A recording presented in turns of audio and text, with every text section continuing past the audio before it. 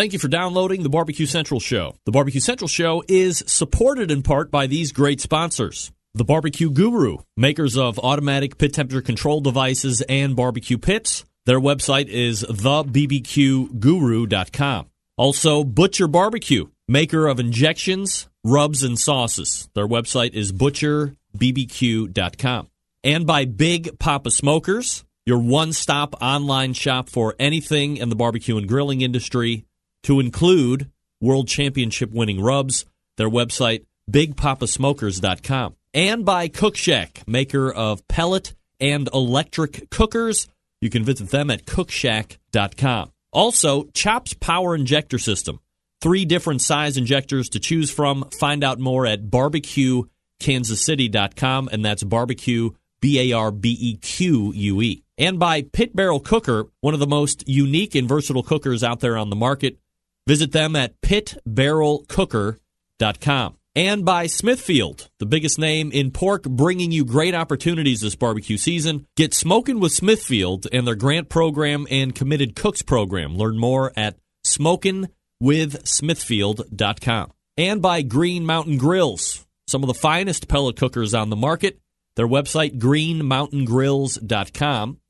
Also by Cookin' Pellets, manufacturer of wood pellets to fire wood pellet cookers. Their website is cookinpellets.com. You can also purchase on Amazon.com as well. We'll do it live. Okay.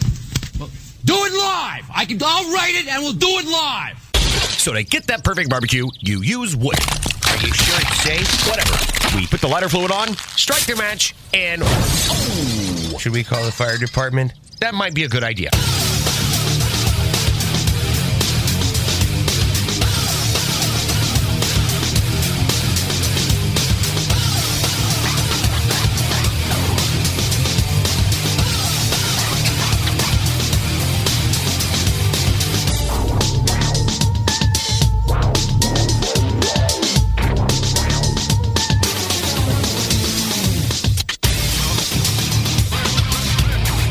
All right, good evening, and welcome to the Really Big Barbecue Central Show.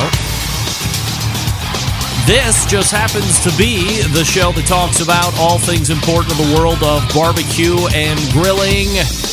We broadcast live and direct from the Rock and Roll Hall of Fame city of Cleveland, Ohio. It is the barbecue capital of the North Coast. By the way, I'm your program host, Greg Rempe. Happy to have you aboard here on your Tuesday evening. Should you see fit to get in touch with me through the channels of email via the World Wide Web, here's how you do it. Greg at thebbqcentralshow.com. That's Greg.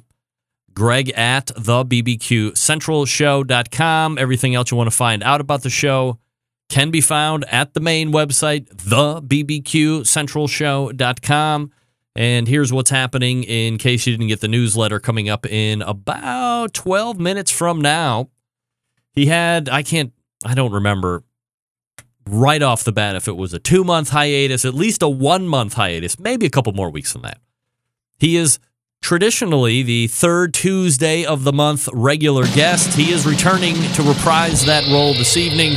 Stephen Raichlen from the Barbecue Bible, multiple-time author, TV show host, cooking class instructor, Barbecue Hall of Fame inductee, all that good stuff. Stephen Raichlen will be back, and of course, since we are on the precipice of one of the biggest eating holidays over the course of a calendar year, certainly 4th of July is a big holiday that we eat at, and Memorial Day and Labor Day, Christmas if you see fit, or whatever holiday it is that you celebrate. I think that we can all agree that this coming Thursday is the American holiday. Regardless of race and color and creed and religion, we can all agree that this is America's holiday come Thursday, Thanksgiving, which I continually maintain is getting squeezed out each year.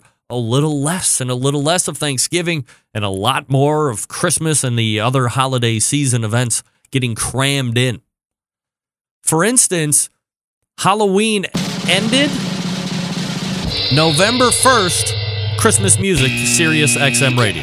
Big stuff out of here. No less than 4 stations playing a variety of Christmas music. So hold on to it as long as you can, because someday Thanksgiving is going to be a mere passerby holiday, perhaps less than St. Patrick's Day or Sweetest Day. What is that? Big stuff out of here. That's what people are going to be saying about Thanksgiving soon. We got to make sure we hold it dear. But anyway, we are, as I said, we are on the precipice of one of the biggest eating holidays of the year. So to help you break it down, make sure you're doing it right. A lot of you are probably headlong into the preparations for Thursday's events anyway, especially if you got a huge-ass frozen turkey. Stephen Raichlen will help us out in that regard. Plus, we will talk in depth about his Italian TV show taping. We'll get, again, a little refresher and background on what it was supposed to be. And more importantly, how it actually went down, what he found out in the world of Italy and barbecue, live fire. What are they doing over there that we're not doing here? How about that? Maybe somebody else is setting a trend or a standard. Are they eating pork belly burnt ends in Italy? They're eating them all over the place here, I can tell you that. So that's Stephen Raichlen. Then at 9:35, he was on a year ago, February. He was a former Sam's Club national title champion. Went through a hellacious health battle, I believe with pancreatitis, if I'm not mistaken. Jim Berg from Killer Bs BBQ rejoins the show. Cummins, Georgia saw, I believe, a triple header event, perhaps 2 simultaneously on a Friday or a Saturday, and then 1 the following day. So 3 total. 3 different winners. Shake and Bake won. Jim Berg won, Killer Bs BBQ. Of course, Travis Clark, where he shows up. If you're giving him a best of 3, it's got to be 100% chance that he's going to pull one of the 3 out in terms of victory, right? He is having a season of all time. Not only his best competition season ever, but through very trusted sources of mine, plus it happens to be my own personal opinion because I've been tracking overall scores and how many competition teams actually do competitions during the course of the year. Without a doubt, probably the most competitions cooked. Statistically superior. His out of the top 10 is minuscule. He's winning a lot, and if he's not winning, he's usually taking second place. He had flashed up what his stats were because he has called it a season after this past weekend in Cummins. And it was an impressive list, I have to say. I might have that in the second hour, but not only is it an impressive competition season for Travis and the team, but perhaps, nay, I will say it, the premier competition season that Competition Barbecue has ever seen since the inception of Competition Barbecue somewhere in the 80s. So, congratulations to Travis Clark.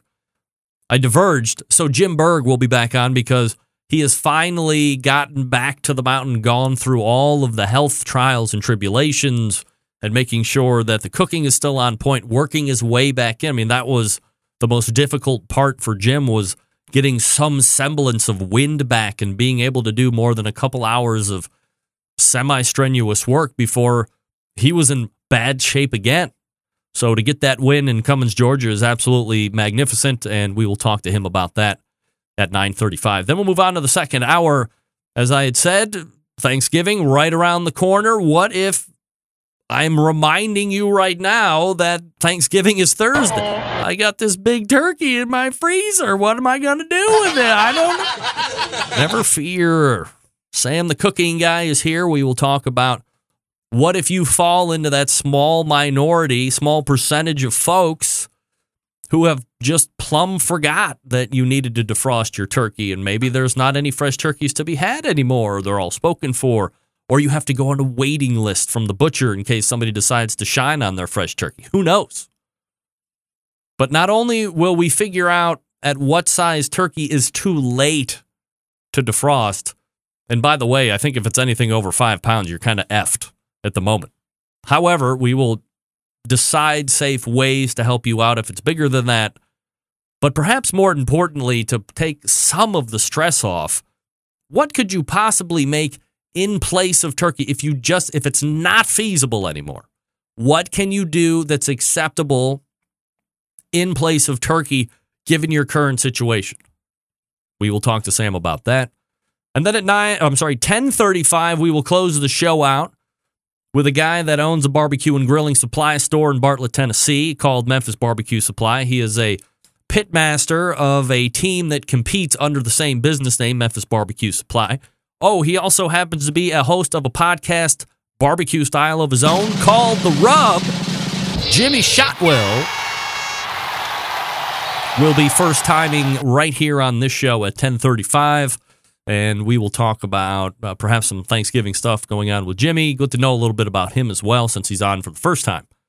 But he was taking part in the World Food Championships a couple weeks ago, and we will talk to him about his experience there. And we will also hear his take or his position on why the Barbecue Hall of Fame should move to none other than Memphis, Tennessee, one of the barbecue meccas. Many would argue that the Barbecue Hall of Fame is currently in a barbecue mecca, that being Kansas City. It's not in the Carolinas. It's not anywhere in Texas. It's not in Memphis. It is in Kansas, Missouri, wherever the hell it is. Kansas City. You choose which state, because guess what? Two of them are there. Missouri and Kansas. Missouri and Kansas. He says, forget about that. Fight over those states if you want. Bring it to Memphis. We will hear why his potentially biased opinion is worth consideration. So there you have it. Stephen Raichlen coming up out of the break. Jim Burg after that. Sam the cooking guy at 10:14. And first timer to the show, Jimmy Shotwell, will help me close it out this evening. Greg at thebbqcentralshow.com is your email address. Folks, if you're looking to turn up the heat this winter in regards to your barbecue skills, you're going to need to get your hands on the most advanced ceramic cooker and high-tech barbecue accessory to hit the market. I'm talking about the all-new Monolith Barbecue Guru Edition and CyberQ Cloud Controller. Just launched by Barbecue Guru earlier this year, it's the world's first temperature-controlled ceramic smoker and grill. With a built-in power draft fan, it's going to give you the easiest and most successful barbecue experience you've ever had. These must-have new products will make barbecuing easier than ever before and will be your new secret weapon for cooking delicious barbecue each and every time. What do you hear from the best pitmasters that travel the country doing these competitions? Consistency is the key. Consistency is the key. This will help you do it each and every time. So if you are ready to buy, might I encourage you to head over to the website, bbqguru.com. That's bbqguru.com. And grab them up while they last. They're trying to keep stock orders aplenty, so nobody has to go without during this holiday season. If you have any questions about what to order, call them directly, okay? 800-288-GURU. That's 800-288-GURU. And again, you can visit the website, bbqguru.com. If you have any questions, do not guess, okay? Big purchase. Don't guess. 800-288-GURU. They will answer your questions. And you might be asking yourself, hey, Greg, I have a Guru temperature controller already. Better news for you. Get the cooker, and then just attach the controller right to the fan that's already built in. Away you go. Hook up your pit temp probes, your internal meat temperatures, set your whole parameter. You're off and running. It doesn't get any easier than that. So if you have a controller already, you can hook it up right to the fan on the Monolith. bbqguru.com, 800-288-GURU. The Barbecue Guru continues to be a breakthrough in barbecue technology. We're back with Stephen Raichlen right after this. Stick around. Be right back.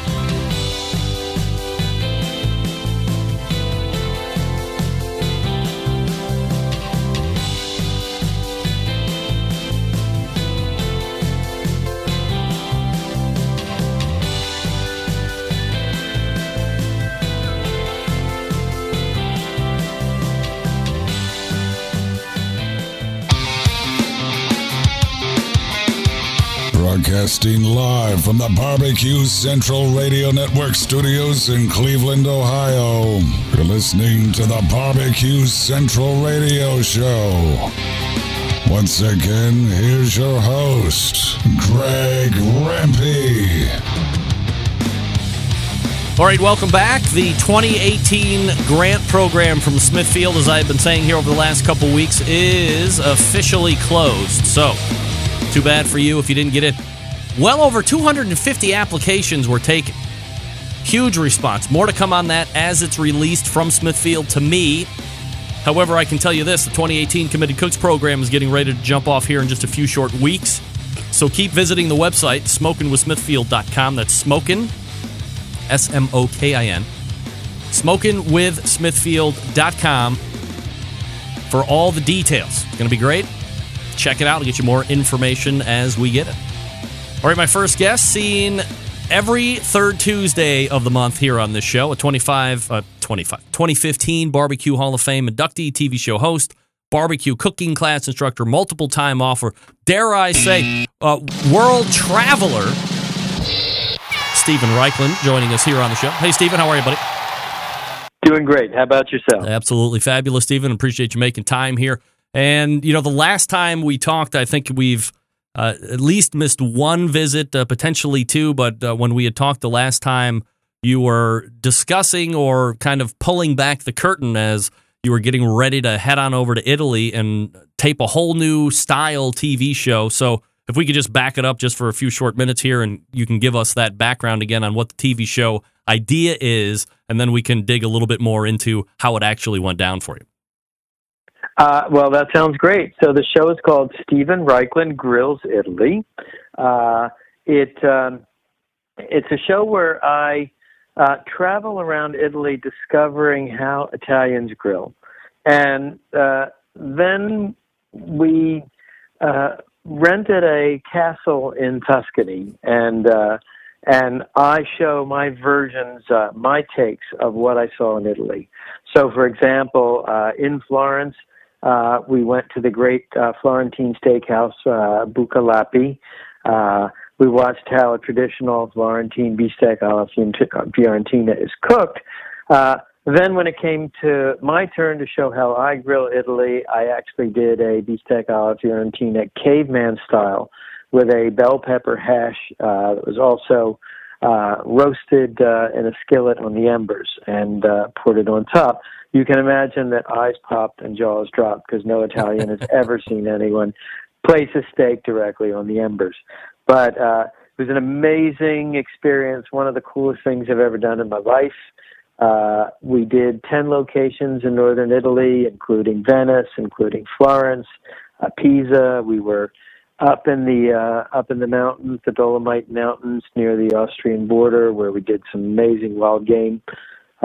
It's part travel show, it's part documentary about how Italians grill, and then, of course, it's part sort of Stephen Raichlen, Project Smoke, Project Fire, my interpretations of Italian grilling.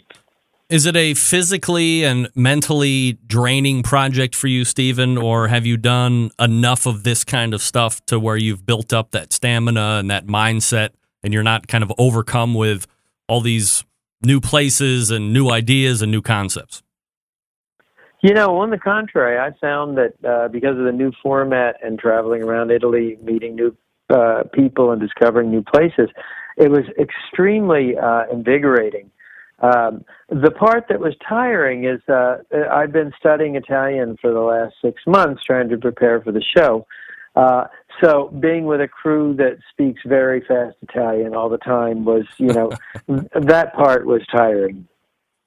Stephen Raichlen joining me here on the show, barbecuebible.com, the website, of course. So, Stephen, is there a broad or all-encompassing Italian grilling or live fire style that you could put a finger on?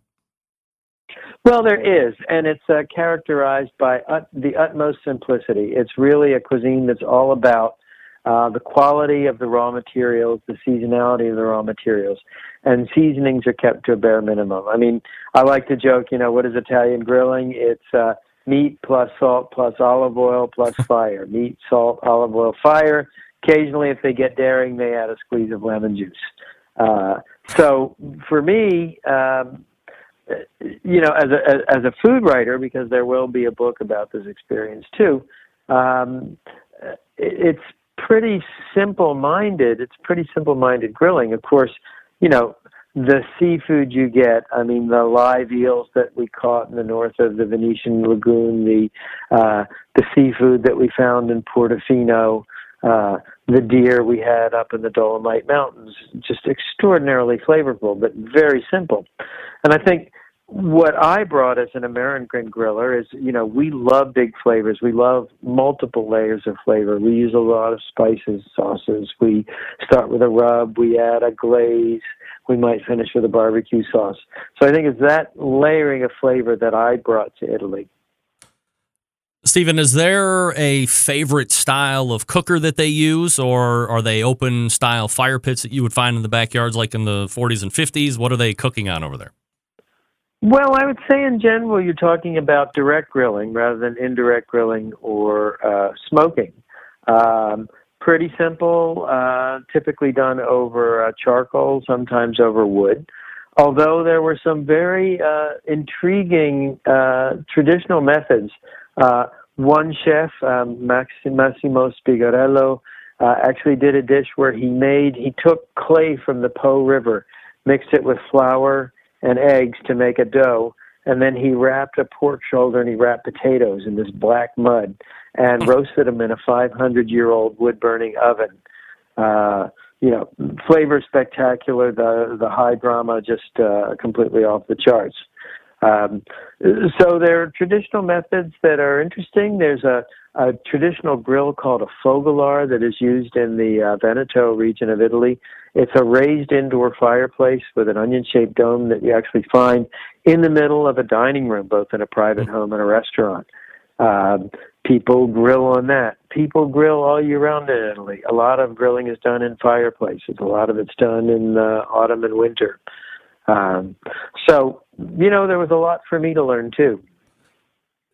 Do you find that the Italian culture is one more based in seasonality eating in regards to ingredients that it has access to versus something over here you would see in the States? Oh, absolutely. They are completely governed by seasonality. Seasonality in the produce, I remember when we were doing the cooking segments with me at this castle in Tuscany, and one of the kitchen prep people came up with some Mantuan pumpkin, which had just come in season that week. And I mean, everybody was totally passionate, freaked out that this pumpkin, which people wait in Italy for all year, was finally in season. The same with a special kind of radicchio that's only found in the fall.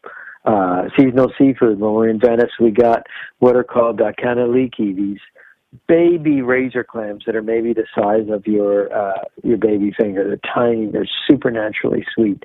Molecki, these postage stamp size soft-shelled crabs. And I'm sure when I go back in the spring, I hope we're going to do a second season. There'll be a whole different set of foods to grill in the spring. Is there something that would be akin to a fad or something that's really popular that's happening over in Italy right now that isn't happening here? I would not say Italians are prone to faddishness. On the contrary, I mean, I think I brought some American techniques that Italians really don't do very much. Cedar planking, for example. I did cedar plank branzino, which was fantastic. Or grilling on a salt slab. That was something they had never seen before. And I did amaretti cookie stuffed pears grilled on a salt slab. In terms of what they can teach us, I think the emphasis on the pristine, the quality of the ingredients. If it isn't fresh, they don't grill it. If it isn't seasonal, they don't grill it. It's not about finding strawberries in January, that are flown in from Argentina. I hate to use the word weird, but I'm not a great wordsmith. What's the weirdest thing that you had to try during your time? Not weird in terms of its popularity, but the day we did eel in a town called Corogoro, and there was an amazing restaurant that specializes in grilled eel, I went out on a fishing boat. We fished eel. We brought it back. You basically butcher it alive, and you cut it into pieces. And because of its highly developed nervous system, autonomous nervous system, the pieces are still moving and wriggling while you're attempting to grill them, although the eel has been decapitated and gutted and dispatched. So I think that was maybe a little disconcerting. In terms of what they saw that was weird, I think when I made a pizza crust and draped the dough directly on the grill grate and grilled the pizza not even on a stone but right over the fire, that blew minds. I can't wait to see that episode. Is there any chance that we're going to be able to see that over in the States, or that will only be Italian-driven?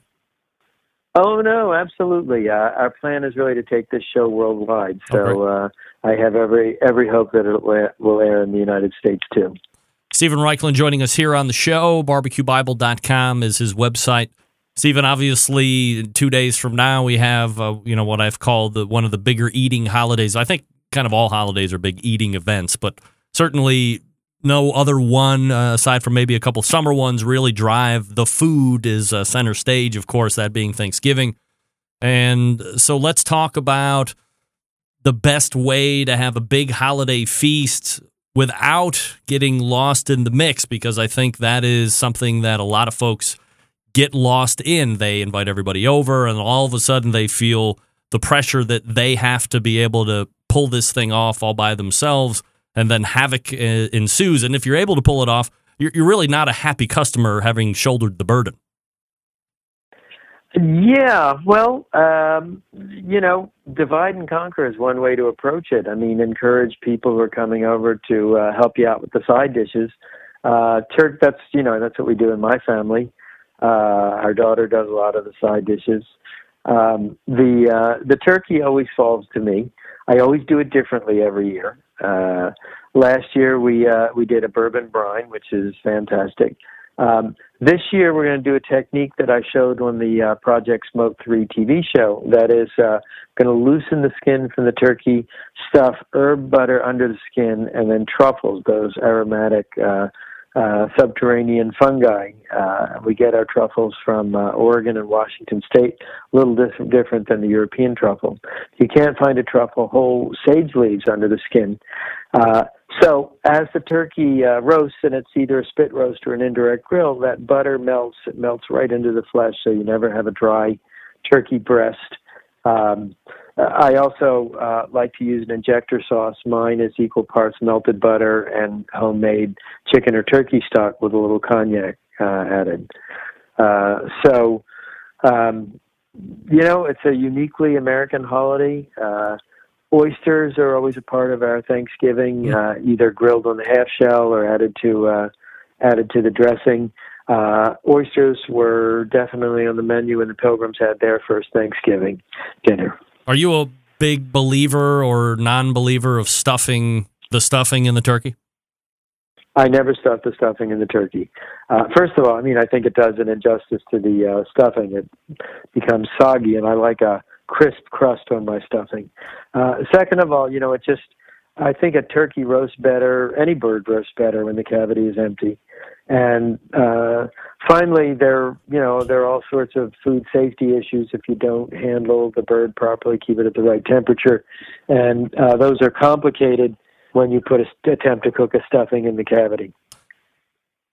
In regards to that food safety, what temperature do you like to get the bird to? I've been seeing a whole bunch of different numbers here over the internet the last number of days. Some saying, hey, take it to 154, keep it there at 154 for so many minutes, and then pull it off. This will give you a more juicy bird overall. And it's, as this person was saying, it's time and temperature both together. What are your recommendations in that regard? Well, I advocate cooking a turkey to at least 165 degrees, which is the USDA recommended minimum. But actually, I go a bit over. I I tend to like my poultry medium well, and I think what happens when you cook it higher than that is it comes out more tender. It's sort of on the way to being able to pull it, and because you've either brined your bird or you placed butter under the skin and injected it, you don't need to worry about the breast drying out. But I think you get a more tender bird at a higher temperature. This year, are you hearing of any new Thanksgiving trends that we haven't seen in years past or anything like this? Let's see. Well, for me, Thanksgiving is the time actually to be traditional, so I'm not really looking for trends. But one thing I know we'll be doing is a salt slab squash, where you roast squash halves, acorn squash halves, on a salt slab, and then stuff them. Cranberry, cranberry is always a part of my holiday experience. This year I'm going to be doing it as a salsa rather than as a sauce. So you play the acidity. I'll add some jalapeno chili, some lime juice, some cilantro. So you'll kind of bring in those Southwestern flavors. Pumpkin pie, yeah, you can cook it on the grill, indirect grilling with a little wood smoke. Smoke always tends to make things taste a little bit more succulent. Another technique that I've done that's really interesting is you can caveman a pumpkin. You lay a whole pumpkin right on the embers, roast it on the embers until the skin is charred black, and then you take that flesh and you use it for your pumpkin pie. And that gives you an amazing smoky flavor and consistency. Stephen, right after everybody's done with Thanksgiving, Christmas starts, sales are going to go off. Of course, that means people are out holiday shopping for Christmas or whatever holiday season they celebrate. So the question always comes probably to you at around this time is, hey, I'm looking into a new grill or a new smoker. What advice do you have for me on how I should go about getting my next pit or a grill? Well, one piece that you should think about, just one general bit of advice is always buy more grill or smoker than you think you need because you'll grow into it. And I find that a little bit more of investment up front, even if it means tightening your belt, will pay off in the long time, going with quality over just price. It's such a huge topic, starting with, do you want a grill or a smoker, right? Because they're two very different processes.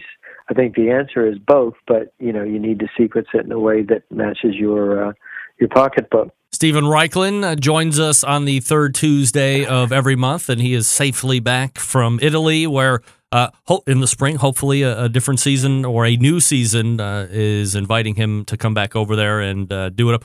In the meantime, as we hear more about this particular show and if it's going to get thrown over here into the States, certainly you can pass it down to me, Stephen. I'll let all the Centralites know. What else do you have happening here during the holiday season? Well, I'm actually pretty busy putting my next book to bed. That book is called Project Fire, and it's the sequel to Project Smoke. It's a book about grilling with an emphasis on some of the revolutionary new techniques that people are bringing to grilling. It will be out this spring. It's for those of you who have written books or thinking about writing books. It's at the galley stage, which means that the type has been set, the pages have been laid out with the photography, and I'm kind of reviewing pretty much what looks like what will become the final book.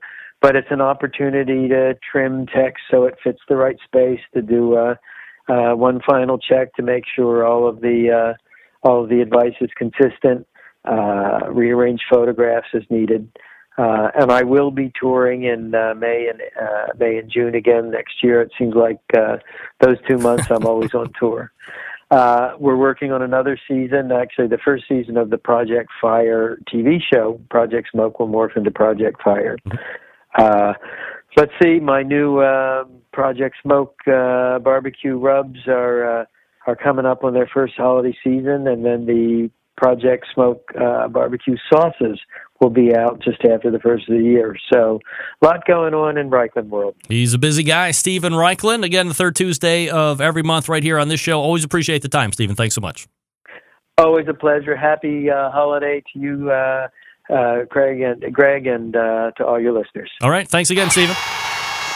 There he is, the guy that does the barbecue Bible guests stuff. on the Barbecue Central show Barbecue Hall appear of via Famer, if the you need 'em. Smithfield Hotline. Yummy. Barbecue Hall of Famer if you need him. Let me get this right. The eels, because of their autonomous nervous system, after you cut them and put them on the grill, still be squirreling around. That is a little disconcerting. I believe you said disconcerting, too. Hey, folks, if you're looking for a new smoker, how about Cook Shack? They manufacture smoker ovens for barbecue lovers with any amount of experience, like me a number of years ago, just a noob, or a backyard moderator, like expert, beginner. Maybe you're on the competition circuit. Maybe you cook in a 5-star dining facility. Cook Shack has the unit that will do the job, and with a full line of barbecue sauces, spices, pellets, and wood chunks, it's the perfect one-stop shop. Cook Shack strives to be your barbecue resource center by offering cooking classes, online recipes, how-to videos, 2 blogs, smoke and grilling 101s, and a video cooking classroom.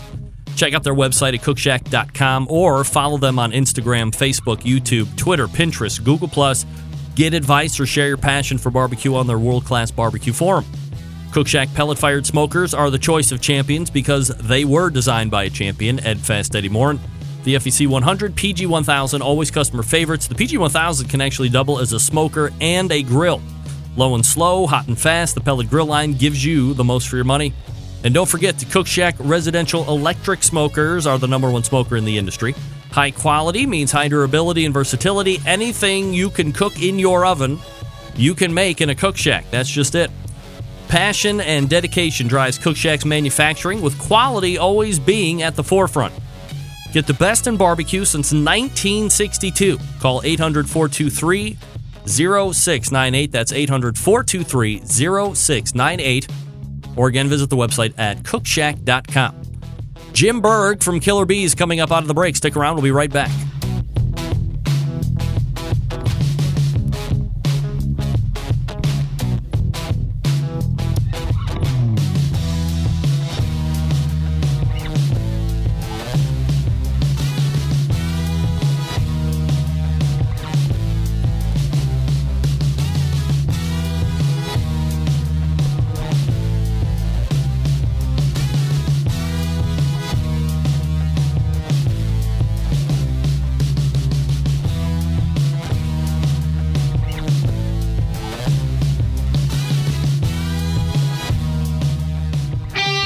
Ready to get on the air? Call 216-220-0966. Now, let's get back to the LeBron James of barbecue talk. Greg Rempe. Thanks again to Stephen Raichlen for joining me last segment. This portion of the show being brought to you by Green Mountain Grills, manufacturers of some of the best pellet cookers out there on the market today. If you're looking for a big cooker to house a lot of food, like for this coming Thanksgiving, they got one for you. Medium size, got you covered there too with the Daniel Boone. Something small to take on tailgates, yes, the Davy Crockett. They can also supply you with pellets to fire those cookers. And don't forget the pizza insert for the Jim Bowie and the Daniel Boone as well. I love my Green Mountain Grill. You can love yours too if you visit the website greenmountaingrill.com. All right, my next guest is a very successful competition barbecue cook. Killer Bs barbecue team won the 2014 Sam's Club national title. That year, they also won the Georgia Barbecue Team of the Year title. Then, of course, there was that well-documented illness that almost took my next guest's life. If you go back to the February 23rd episode in 2016, you can get the full backstory on that. But this past weekend in Cummins, Georgia, the road back to Grand Champion was realized. Here to recap the weekend is the pitmaster of the Killer Bs barbecue team, none other than Jim Berg, joining me here on the show. Jim, how are you, buddy? I'm doing good. How you doing, Greg? I'm doing absolutely fabulous, Jim. Appreciate you making time and joining the show this evening. So, good times are here again as it relates to the competition success, Jim. So, let's talk about the weekend and the win. This, of course, unlike most contests, because it was like a triple event. You had two going off simultaneously, I believe. Then you had one the following day. Am I getting all of that timeline down where they're two in one day and one the following day? It wasn't as bad as what people would think it is. I really actually liked really doing that double in one day because you're already cooking. You just throw it. If you got a little bit more room on your smoker, you can go ahead and cook the meat, and you plate them up side by side. It lets you know about the judging and stuff because you're cooking the meat side by side, same flavor profile, same timeline, same everything. So you can kind of see how judging is either going to be inconsistent or consistent. And in my cook, I found out both. We just did the double on Saturday. With my health issues and stuff, I didn't want to push it to Sunday, so we did the double on Saturday. And we actually I'd rather do a double on Saturday than have to do one Saturday and one Sunday. My opinion. Travis Clark wins. Travis Clark won one. You won one as far as the first day is concerned. Right. And, Travis had Rod Gray helping him cook, and he brought his Jambos. He was kind of cooking on two different pits, even though they're both Jambos. We cooked everything on our One Deep South. And, performed flawlessly. Most people had one pit there. Some people usually cook on, one or two pits, or three pits, depending on what they're cooking. But most of the people that I talked to agreed that they'd rather do a double on a Saturday because then they can get home to their family on Sunday.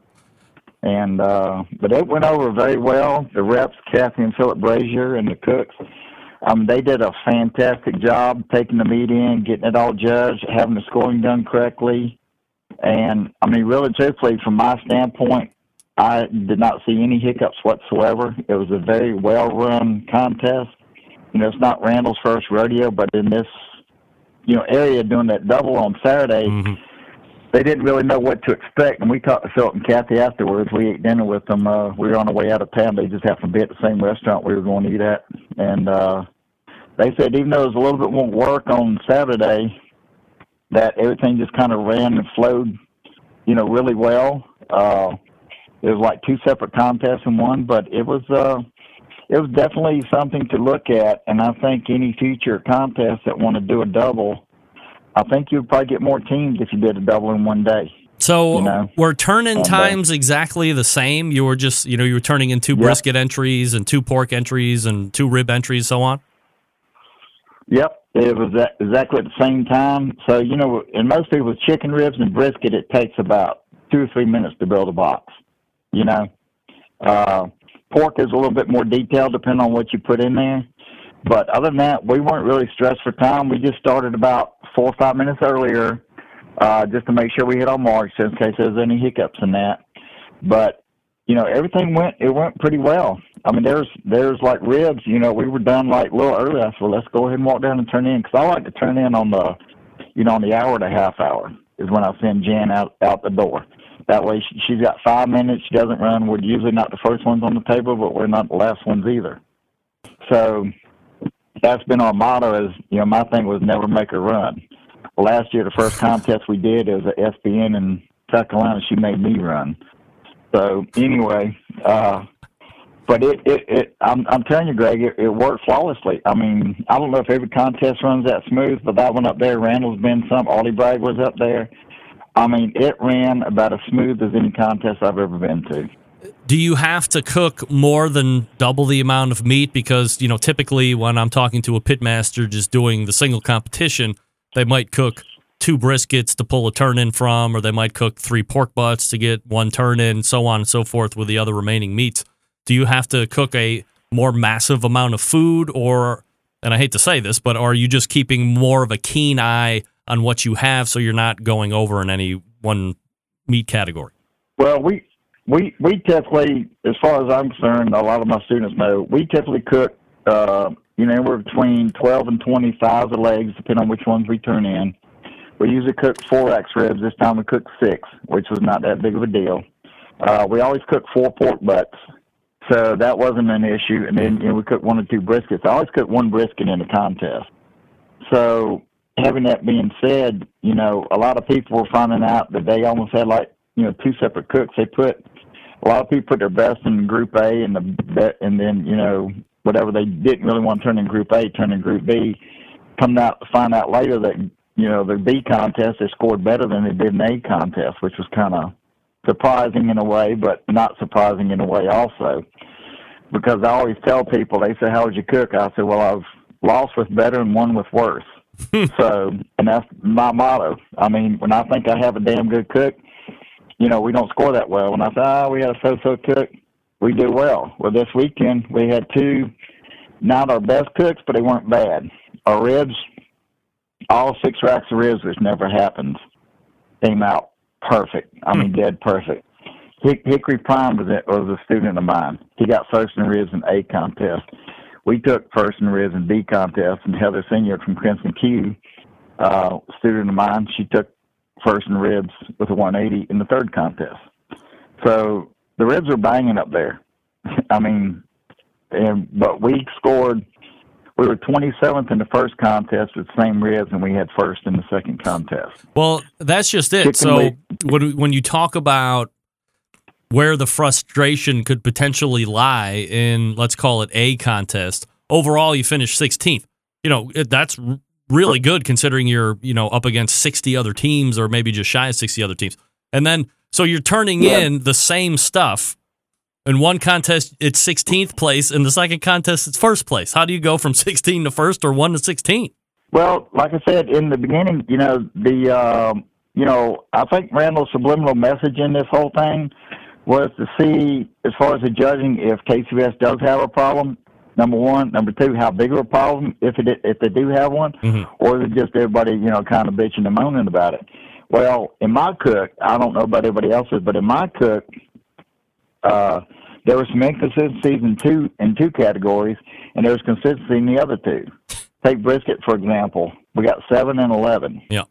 All right. In pork, we got 25th and 30th. We're within a point of one another. Now, ribs, we were 8 points off, and in chicken, we were 13th and 41st. Oh. So, yeah. So, there you go. There's some inconsistencies, but then there's some consistencies. So, in my cook anyway, you look at Travis Clark, he got 2 180s in brisket and 2 thirds and a second in brisket. His brisket was very consistent. I think the bigger meats, in my opinion, were a little bit more consistent than the smaller meats. But then you get to Motley Crue, who had 2 first-place chickens, So, like I said, there's some inconsistencies and there's some consistencies, and I think it just depends on the flavor of the judging table that day. Jim, as they're getting through calls, are they just kind of back-rolling Contest A and then immediately going into awards for Contest B? Do what now? You were breaking up a little bit. I'm sorry. When they were calling out awards, were they doing Contest A first and then immediately going to Contest B awards, or do they have time in between?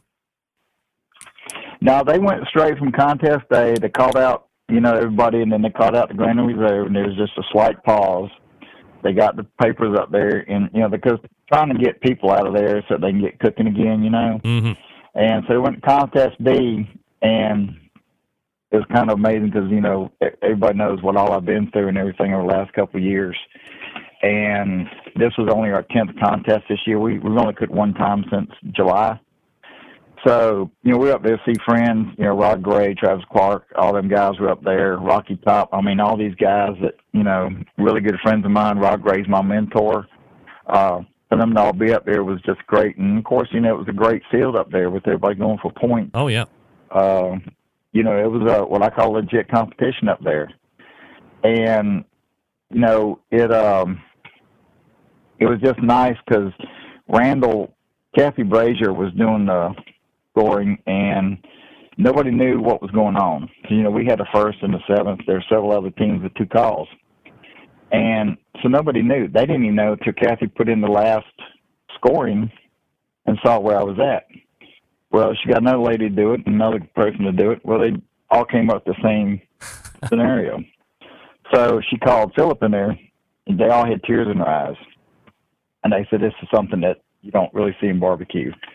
So they called Randall in there, and Randall, of course, he had to get out of there because he was going to cry. But none of them came by to see us after judging. Nobody could look at us or anything. So, which we didn't know, but in between the two, when they were calling out reserve in the second contest B, they went straight to reserve, and they called, the mutts out, and, they're really good friends of ours. They helped us out a lot. Great people. And there was this pause, and John Hill, the announcer, who we know, was up there, talking about, well, you meet some people in barbecue and everything kind of touch you, and, and went on with this long little thing. There was a pause. And Randall told John, said, you fix and see something you don't ever see in barbecue. He said, this is something that's going to be special. So he said, take your time. So he did. When they called us out, I mean, it reminded me of the Sam's Club in 2013. Everybody came up and hugged us. I mean, I had 6'6" guy, Luke Darnell. They were all crying. I mean, Luke has been a big supporter of us through all this, great friend of ours. And, I mean, he's a world food champion. I mean, you see all these people, and it's just heartfelt. Everybody was crying. Everybody was hugging. I mean, it was, and Randall said it's something you don't see in barbecue. We had one of our friends had his dad there, and when we won, everybody, they were standing ovation, hugging. And he goes, why are they clapping so much for them and hugging them and stuff? And he said, well, I'll tell you later. And he told them the whole story later on. He goes, well, hell, if I'd known that, I would have stood up and hugged for them too, So it was really great just to have everybody there, a lot of people that supported us. I mean, there were several teams that I need to thank, like Redneck Scientific, Scully's, Smokehouse Mafia, Sauce. All these guys in Cube Pie Nation, they know who they are, put on a big event for us. Chuck Piercy spearheaded the thing. Raised a lot of money. I was in the hospital. I didn't know if I was going to live or die at that point. You got Rub from Swamp Boys and Hot with Chulas and Jim Elson, all the guys in Florida doing stuff. Bull Rush, Tuffy and Myron and Rod was donating stuff. I mean, people from all over the country. And one of our big supporters was Butt Rub, Byron Chisholm. Mm-hmm. Great guy. He didn't want any acknowledgement of it, but I'm giving him some kudos. I got to see him this weekend and everything. He's been a big supporter, helping us out and everything. So, I mean, we have to thank the whole barbecue community because, like I said, without them, I wouldn't be here. And I'm dead serious. You go into something what I went through and you had the depression I went through, but with my wife pushing me and the love and support from her and my family, plus the barbecue family, I'm like, well, I'm just too stubborn to go. But, it's been really surreal this year. It really has. And this win just capped off. We had our wedding anniversary yesterday, so it's just a whirlwind weekend, so to speak, and it was just great sharing it with everybody. You do the 10 events this year, as you said. When you get the Grand Championship over, the likes of a Travis Clark and, all these great teams that are there, as you said, this was certainly a legit competition. Does it kind of solidify the fact that even though you've gone through all of these things and you've kind of reclimbed this mountain, you get back to the top, that you still have the cooking chops and that you're still able to put your best on the table and compete with anybody else in the country? Yeah, I think so. We've actually, in our opinion, have had some better cooks and just been, hammered by the judges, and we didn't know, with me not cooking as much or whatever, if the flavor profiles have changed or the tenderness or whatever. And we started off the year really good, and I got as closest to a grand you could win without winning it. We tied in Boss Hog for grand champion and lost the coin toss. I mean, you can't get any closer to that to win a grand than not winning it. Right. But and then from then on, it was just, we were just getting killed, and my work started picking up. I couldn't, put the effort I needed to because, it's a week-long thing to get ready for these contests. And I couldn't put the effort in, and I couldn't do my work at a contest while I'm trying to trim meat and all this other stuff. So it just got a little much on me, and I told Jan then, and she agreed that, I'm just going to step back from barbecue for a little while, concentrate on the business for a little while, and then we'll get back and do some. And, Randall Bowman's support, he builds our Deep South smokers, and, everybody's got the argument on which is the best smoker, but, we hung with the Jambos and everything else out there. So, I mean, we felt like we had a really good product. And, but, it does feel really good to win on a stage like that because what people don't realize is that contest this weekend, a team there, between all the teams there, they have won everything you could possibly win in barbecue. Mm-hmm. You had American Royal winners. You had Sam's Club winners. You had Jack Daniels winners. You had several state and regional winners. Teams of the years. You had 3 team of the years there. I mean, you had people going first in points, going for more points there in just about every category. You had top teams in the country. Shake and Bake was there. All these guys, you had Heath Riles, the NBM team of the year for the last 3 years. I mean, all these guys in one big competition. I think I counted there were 62 teams up there. I think maybe 12 or 15 hadn't won a grand yet. The rest of them had. I mean, you got 40-plus teams that's won grand. I mean, and most of those are multiple grands. I mean, that's just impressive. I mean, it really is. And it's a tough field when you get that many good cooks. And another thing that was surprising was the judges that we know come around at the contest, and we always ask them, well, how was the food? And they say, well, I had some good, some bad, some so-so. Talked to 7 different judges, and every one of them said, it's the best food I had at a contest yet. Then you know everybody's bringing it right there. Yeah, everybody's bringing it. Then you're thinking, oh crap, if they didn't have my food, it must have sucked or something. But every one of them said they had really good food, and to me, I think that's almost the first. Usually you say, well, 80% was good, some of it was so-so, but every one of them said everything they had was good. That it was really tough judging, and. But like I said, kudos for Randall and his team to pull that off, and I'm really hoping you'll see more of those doubles. I really do. Back on top, Jim Burg, pitmaster of Killer Bs BBQ, him and his wife Jan. Jim, really appreciate catching up here this evening, and continued success, my friend. Well, thank you very much, Greg. Thanks for having me on there. And like I tell everybody, I said, you're somebody when you get on your show. Well, I appreciate you saying that. There he is, Jim Burg, everybody. That's right. No doubt about it. He is back on All top. guests on the Barbecue Central show appear via the Smithfield Hotline. There we go. Yummy. Great guy. I would say great story, except for the fact that I would like to say that I wish that story had never happened. However, it happened. They got through it, and now getting more and more back into the competition scene, culminating in the Grand Championship this past weekend in Cummins, Georgia. So congratulations to Jim and Jan again on the big win over some serious stiff company. All right, let me talk to you quickly about the Pit Barrel Cooker. All right? I had Noah Glanville on the show last week. Of course, we usually talk about the flagship product, the traditional Pit Barrel Cooker. It's $299. It comes fully assembled. It's ready to cook on, ships free right to your door. Well, if you haven't heard the podcast last week and you didn't show up for the live show, A, shame on you. B, they introduced a brand new product.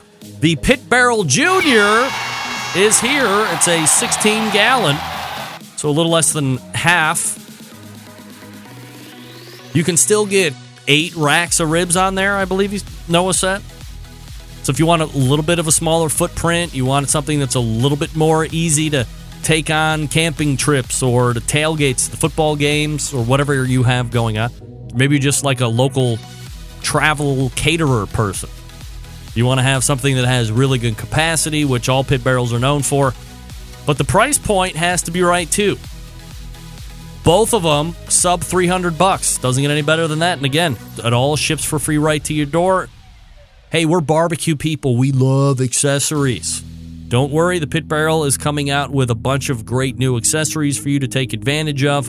You have the turkey hanger. You have the pit grips.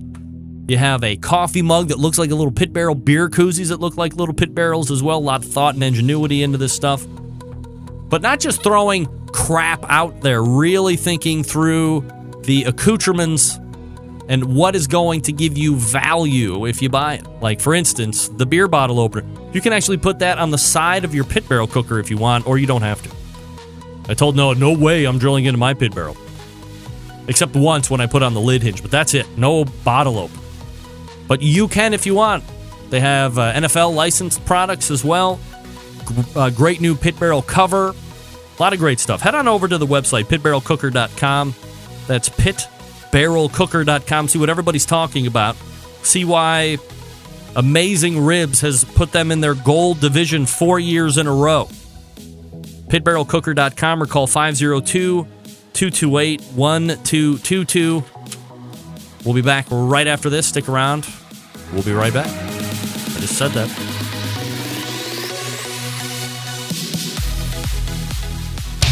Big name interviews, advice on cooking brisket and ribs, and the only host willing to share his honest opinion on all things important in the world of barbecue. It's the Barbecue Central Show.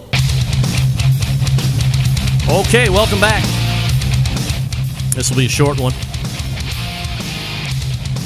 Ran a little long with Jim Berg, but I allowed myself some space just in case.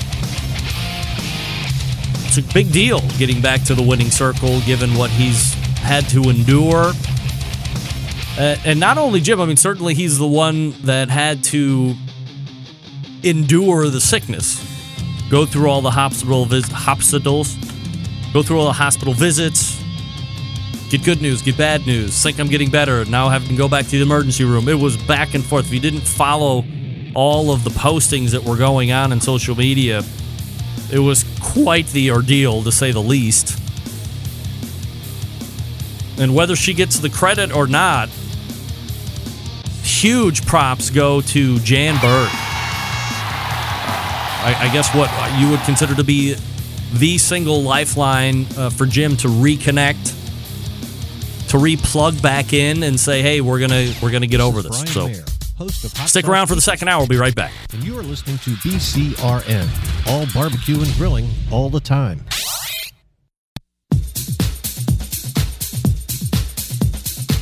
Happy to have you aboard here for the really big barbecue show. Boing. We cook because we have to, and we grill because we want to. Hit me. Fine, how's it going? You have a great show. I'm a big fan. Boing. So what seems to be the problem here? This man looks like he's dead, and he's in the crackle. Charbono! It's all about the charbono, dude. Succulent fish. What? He ate 2 feet for wieners. But listen, Lavernius, shut your face. I'm shaking like a dog shit peach seeds. We have top men working on it right now. Top men. And just like that, we are into the second hour. Here we go.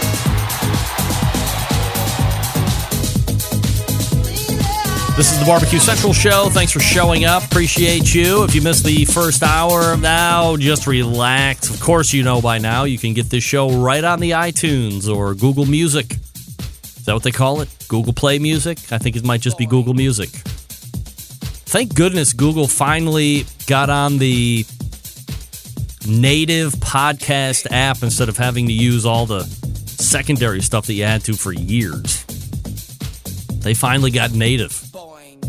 So now you can just open Google Music and search BBQ Central Show, subscribe, and every Wednesday it'll show up. It's great. You never have to miss a second of the show ever again.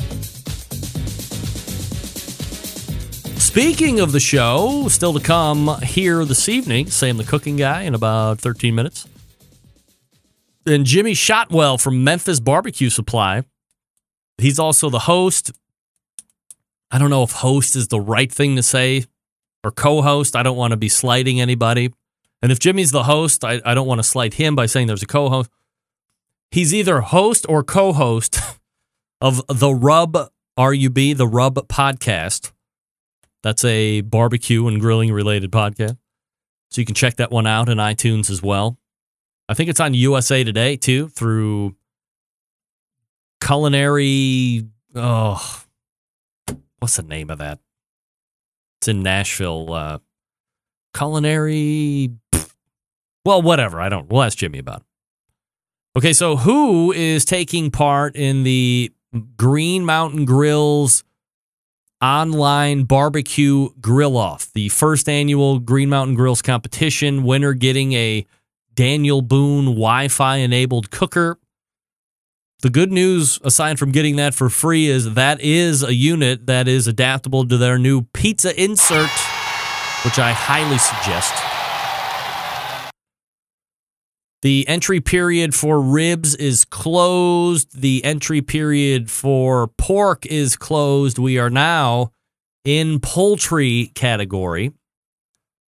Entries must be submitted using the Facebooks, Instagrams, Twitter, through your personal account. All entries must include not one, but 2 photos, one of the final plated presentation and one showing the interior of the meat, which will allow judges to see the execution.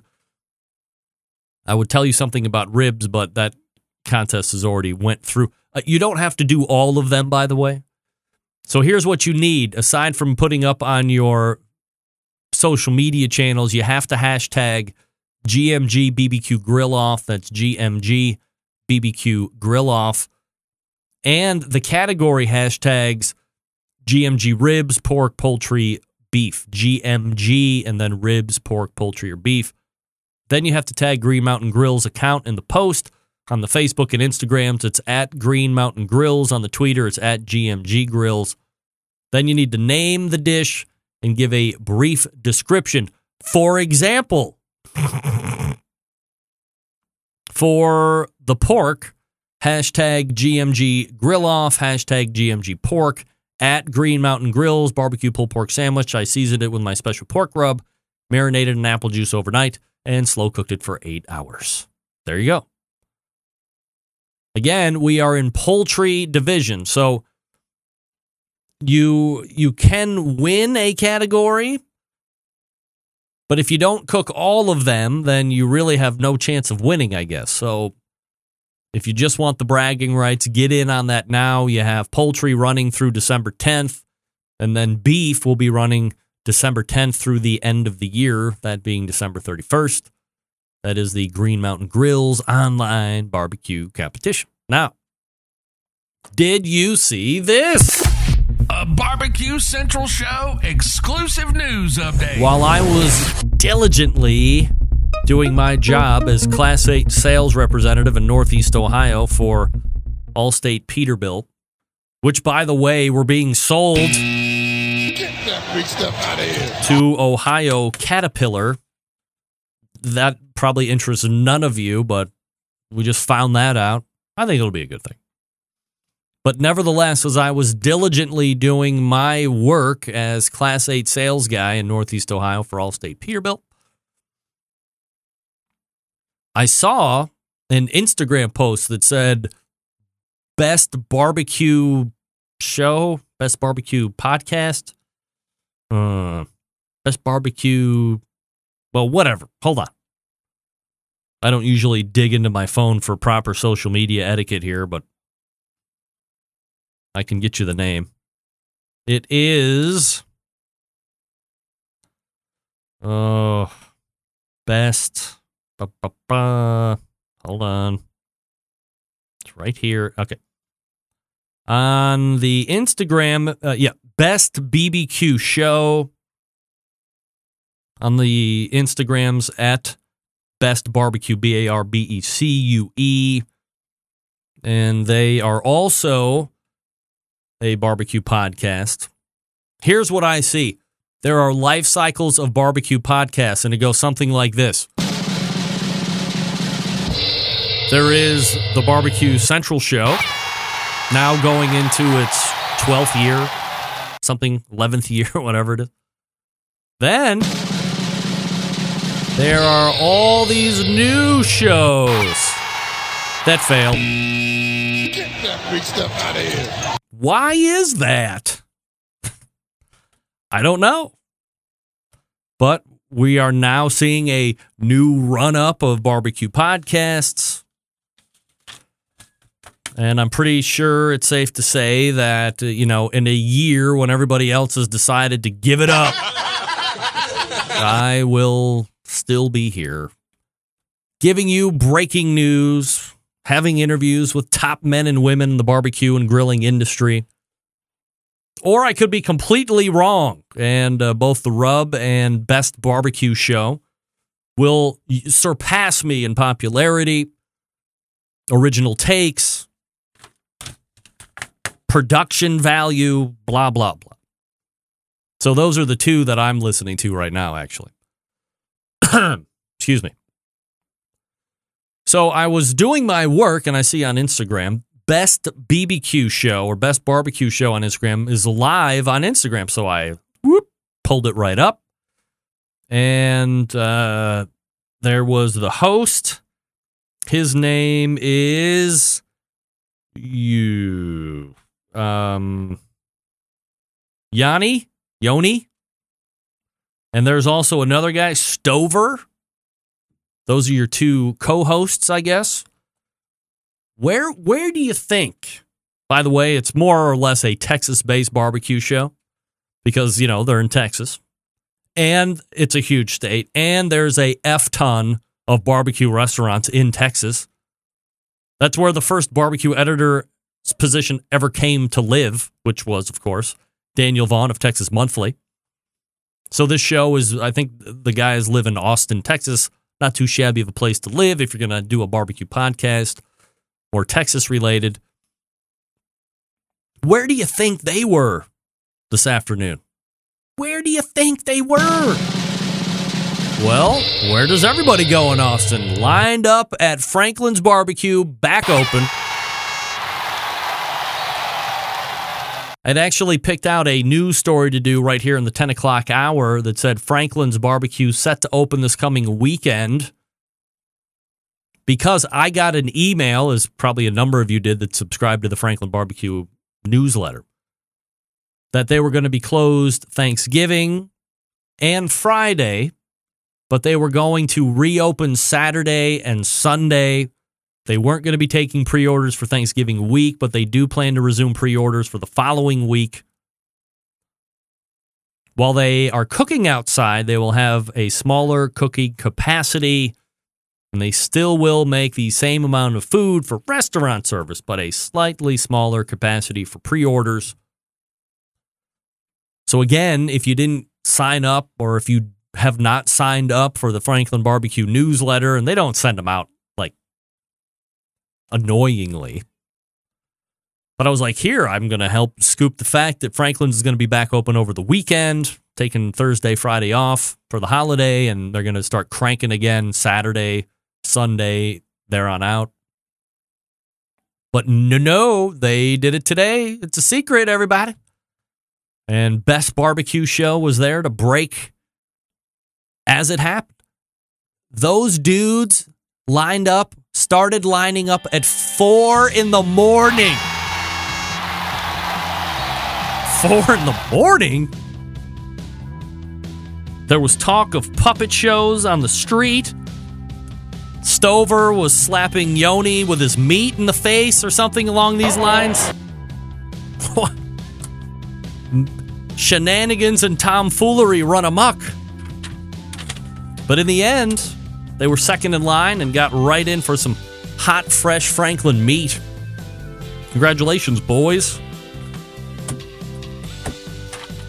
So Franklin's back open if you're down there. Okay, here you go. All right.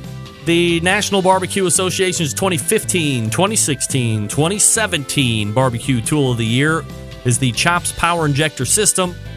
Comes in 3 awesome sizes to fit your injecting needs. You have the half-gallon Chops Power Injector System designed for competition folks or to pump up the backyard warrior like me and you.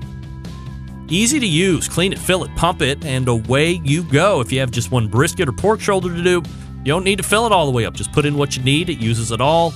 Comes with a whole mess of neato stuff. It's $100. You got to pay shipping on top of that. Then you have the 1-gallon Chops Power Injector System for catering and bigger jobs.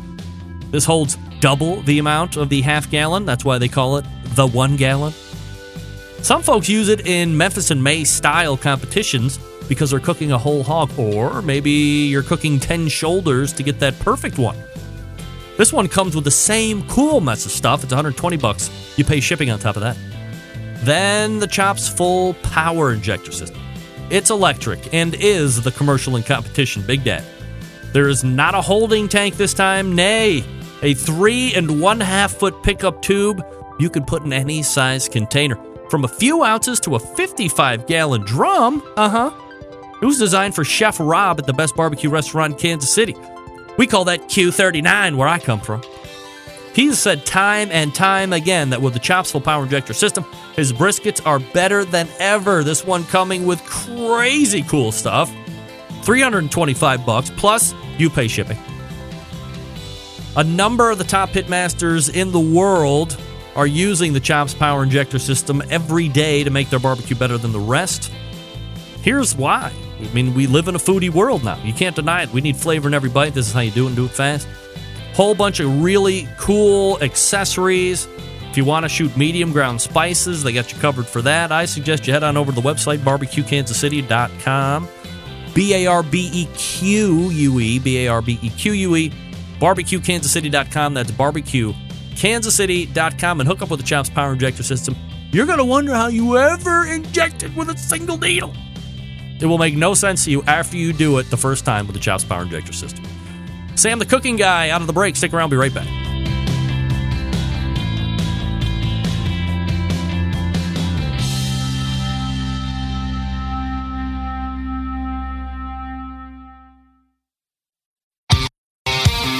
The only show giving you a monthly visit from a doctor of barbecue.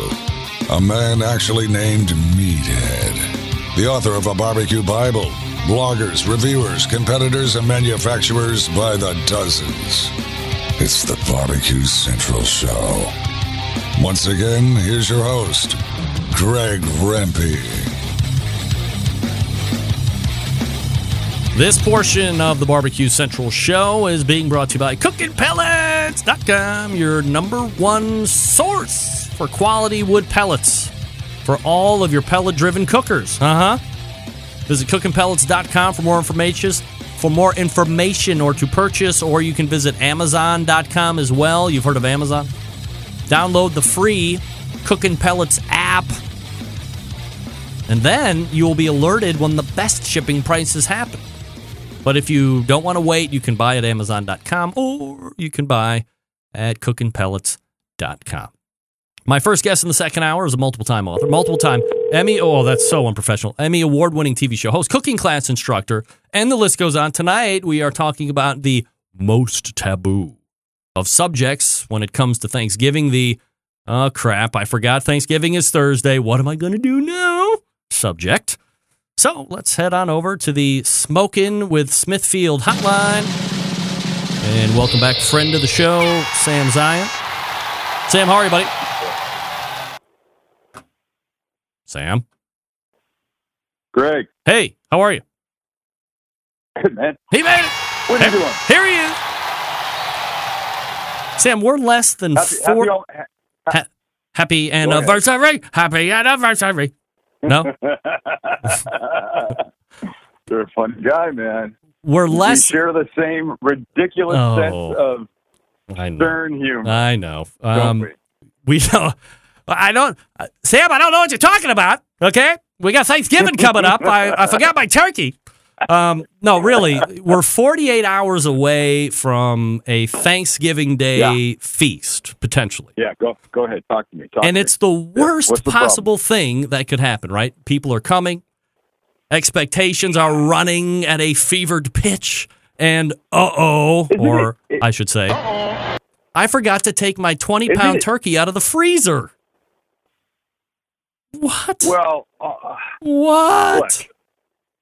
Look, you can defrost. It's going to be a little tough.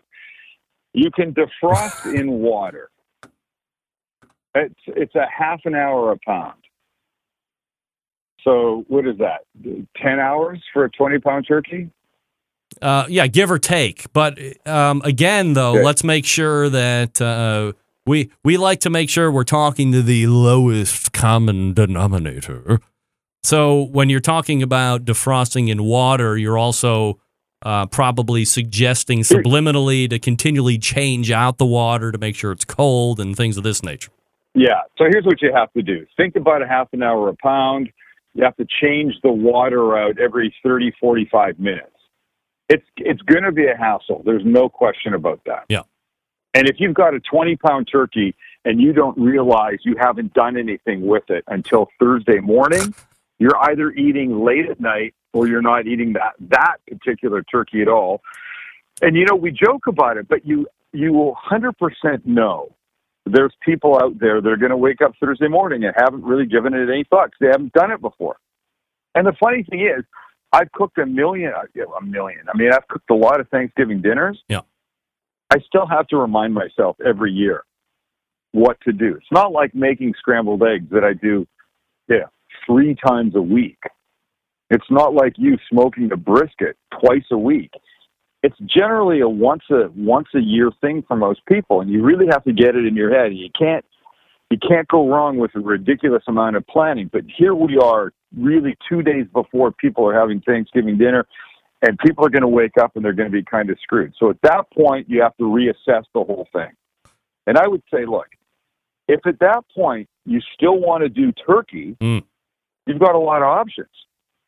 Probably not a frozen turkey. You might be able to find yourself a fresh turkey at that point. Maybe. But if you don't want to spend that money, right, maybe. But if you don't want to spend that money, then think about turkey parts. Think about turkey thighs or legs or turkey breasts or something, which are easy to do. The problem with Thanksgiving, and I blame freaking Norman Rockwell for this, he painted that picture that has the most perfectly cooked and gorgeously bronzed turkey sitting in the middle of the table, whole.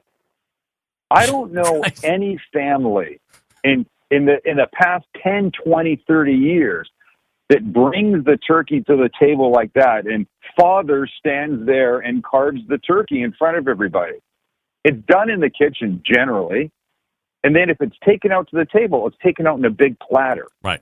Like looking beautiful. Look, don't get me wrong. I don't want it to look like crap. I want it to look good. So you carve it in the kitchen.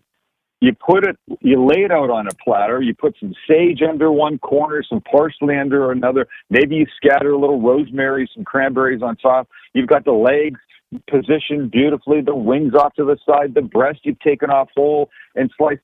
So if you screwed Thursday morning with no way to cook a whole turkey, I say you go buy some turkey thighs and turkey breasts, and literally within a couple hours of throwing them in the oven for the biggest of that, which would be the turkey breast, you're done. And it's gorgeous, and you slice it, and you put it on a platter, and who gives a shit? Do you buy You're into you're still eating turkey. I think there is a certain percentage of the consuming public that really likes turkey the way it is. And then I think there's obviously another side, and I don't know percentages, that think turkey's bland and blah, and I'm not really that big of a fan of turkey anyway, so it better be perfect, otherwise it's really going to suck. Where do you fall in on the flavor profile of turkey?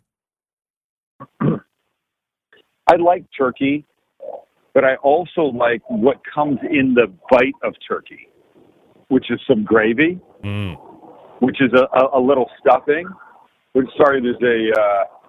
There's a plane from the military base going overhead. Jeez. You know what we call that here, Greg? We call that the sound of freedom. Oh, yeah. I was going to say, you call it Tuesday night, I think, right?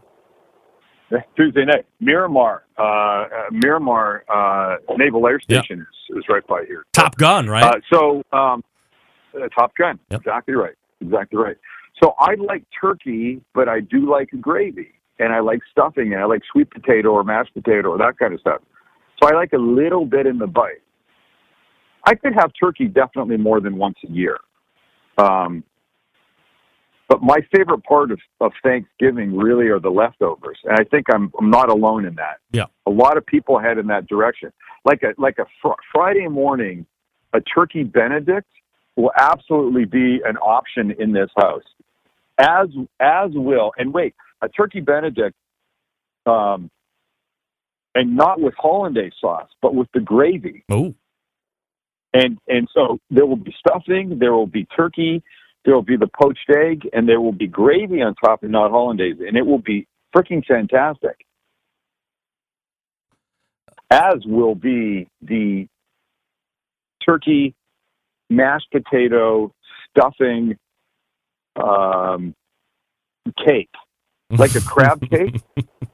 But turkey stuffing mashed potato, that has some sautéed bacon and onions in it too. Sautéed in a pan, crispy, a little olive oil, a little butter, crispy on both sides, on a plate with a poached egg or an over easy egg or whatever you want on top of it. That to me is the best part of Thanksgiving, really. Are you a believer of multiple turkeys or just one big turkey to accommodate whoever you're having come over? We have 16 people Thursday night. I have a 20-pound turkey in my refrigerator that I will be brining tomorrow night, and I'll be picking up a big roast beef that I will cook along with it. Because I like to do. It's nice to have a little something not necessarily turkey. Mm-hmm. It's fun. So it's a very festive time of year. It's my favorite food holiday. I like the cooking. I like waking up Thursday morning. I'm going to the Fox station here in San Diego. I need to be there at 6:00 to do their turkey hotline for an hour and a half.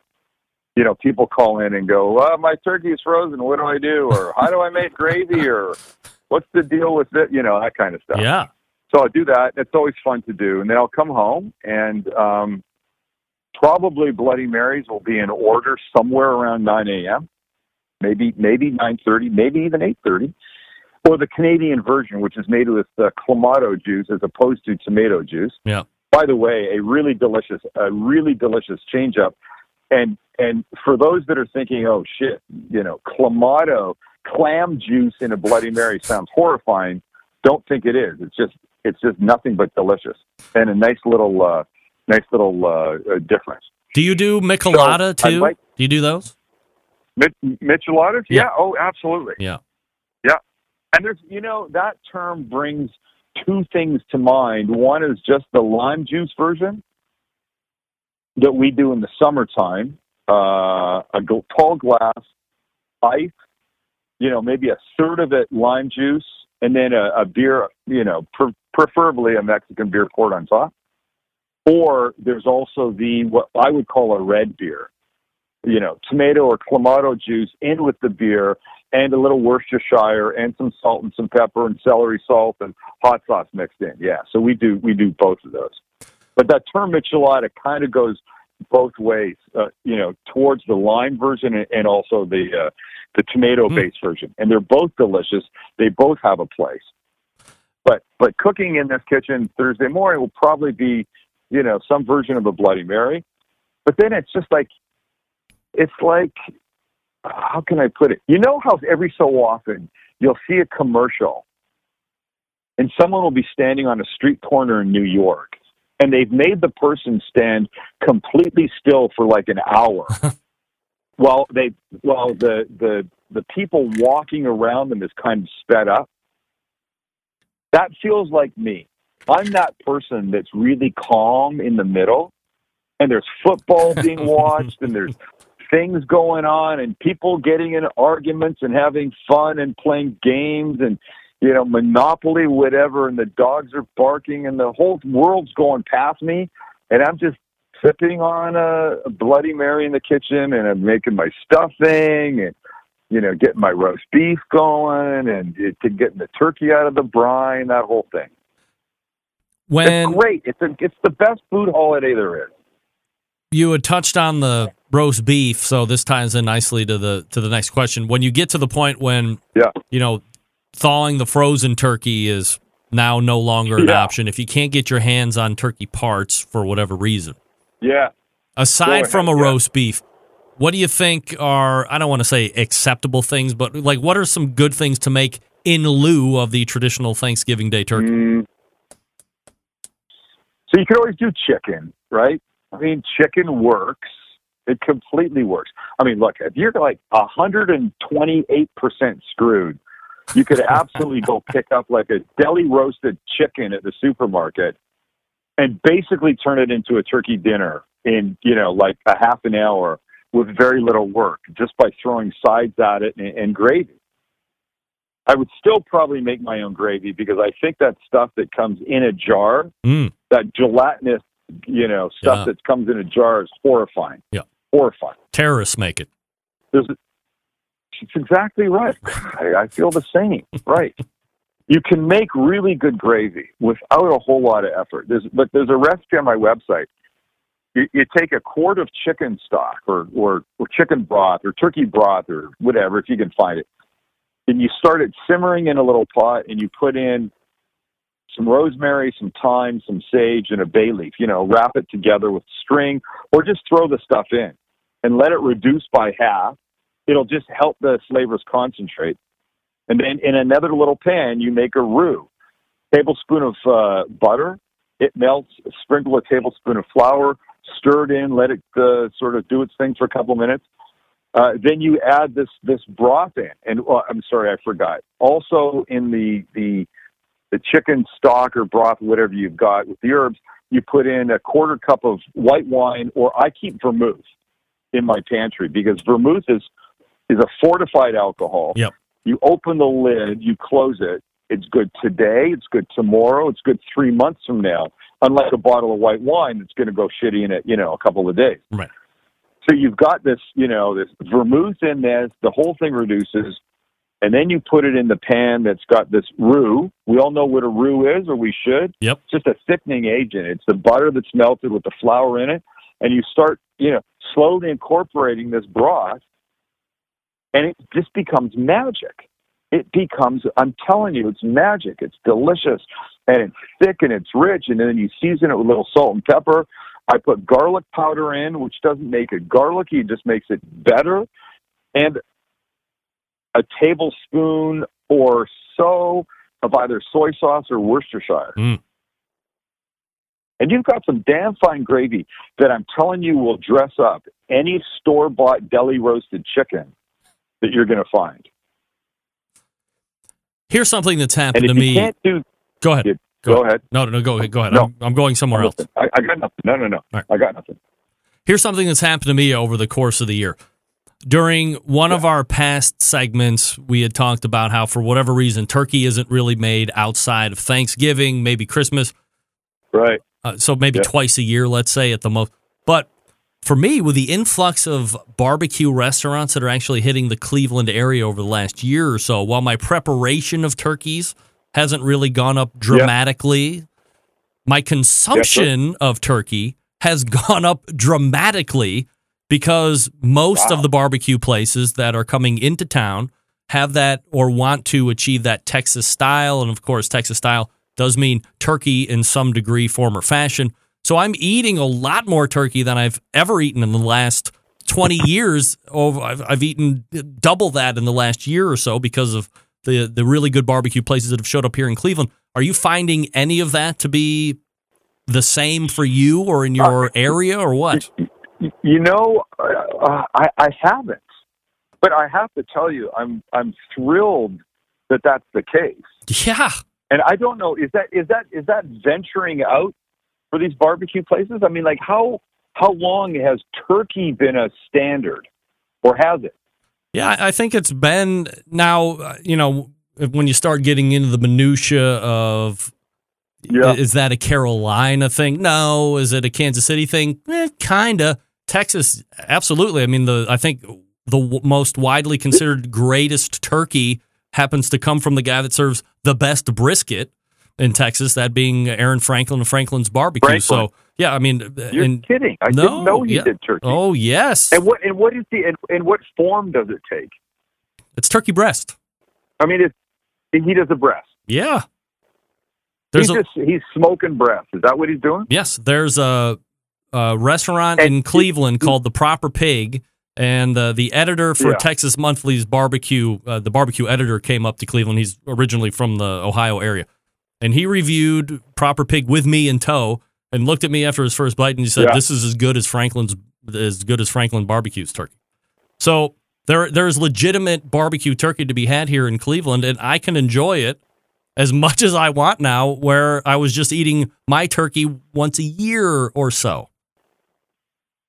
And think about how, I mean, look, if you want, I'm not going to get preachy, but clearly, I mean, maybe barbecue ain't not the best food you could eat, right? Right. There's a lot of fat, yes, pork, the whole, I mean, the whole thing, right? Yes. Turkey gives you like a really sort of get your smoke on, but do it in a slightly better way. I mean, I'm looking at the Proper Pigs website right now, and there's smoked turkey as a sandwich.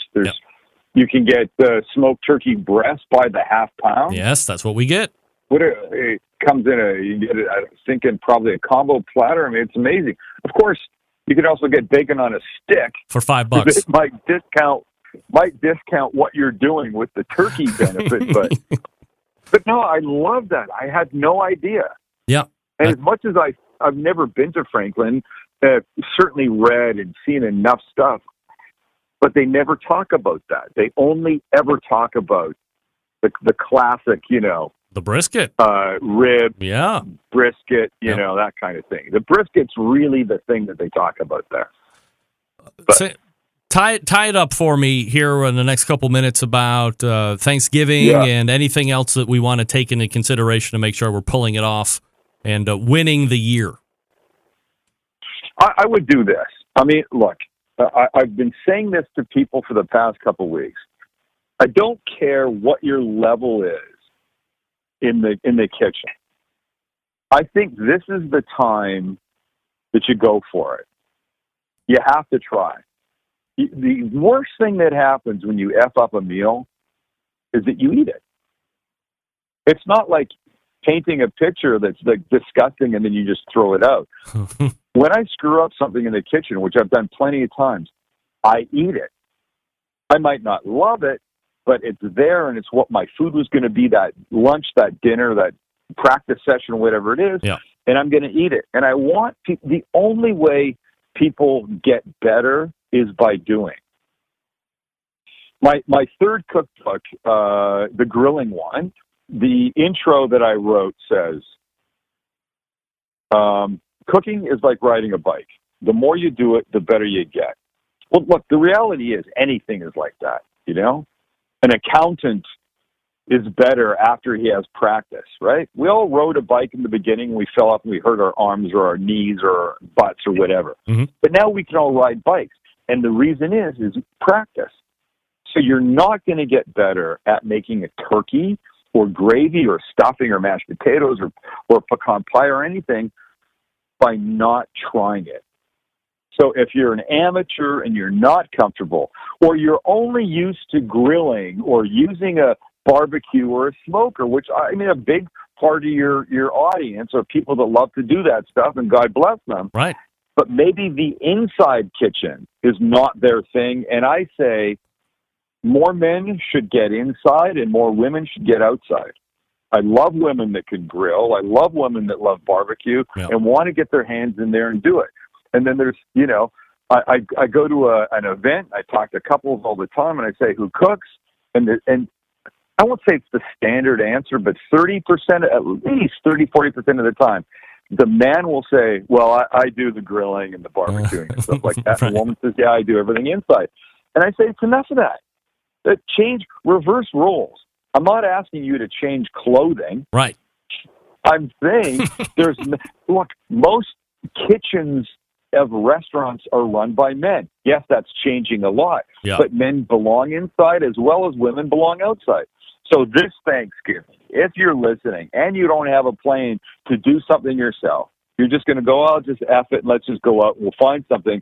I say take a stab at it, because until you make that first step towards that turkey or that stuffing or whatever it is, you're not going to get better unless you do it.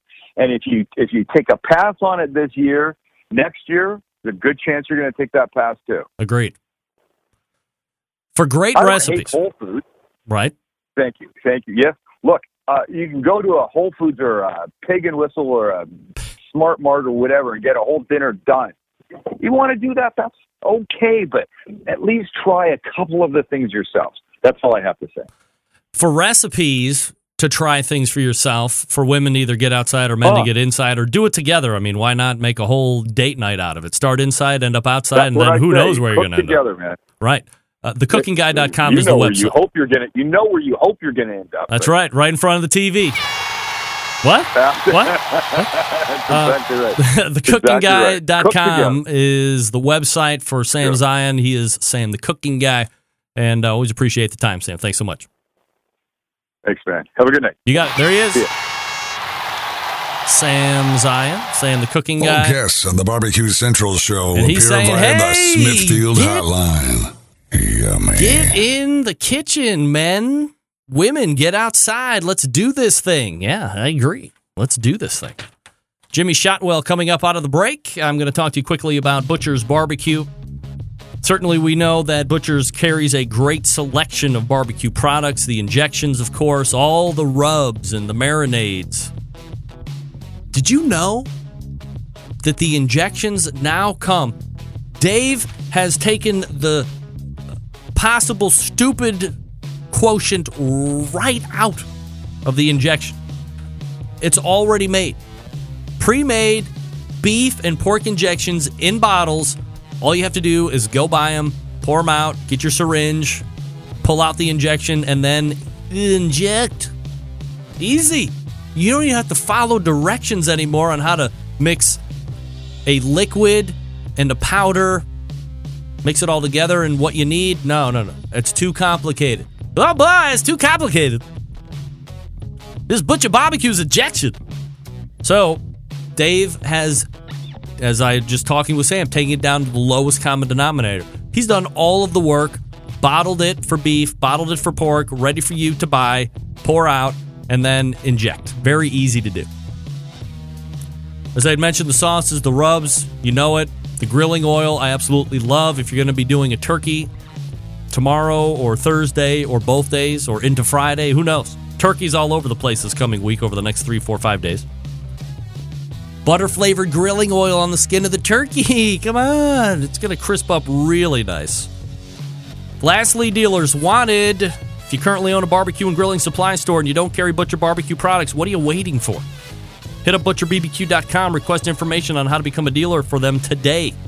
Not only will Dave thank you, but your customers will reap the rewards by getting these fine products in their hands to try for themselves.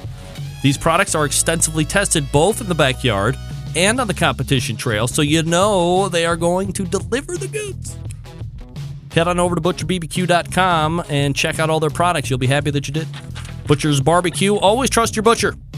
Jimmy Shotwell coming up. Stick around. Be right back.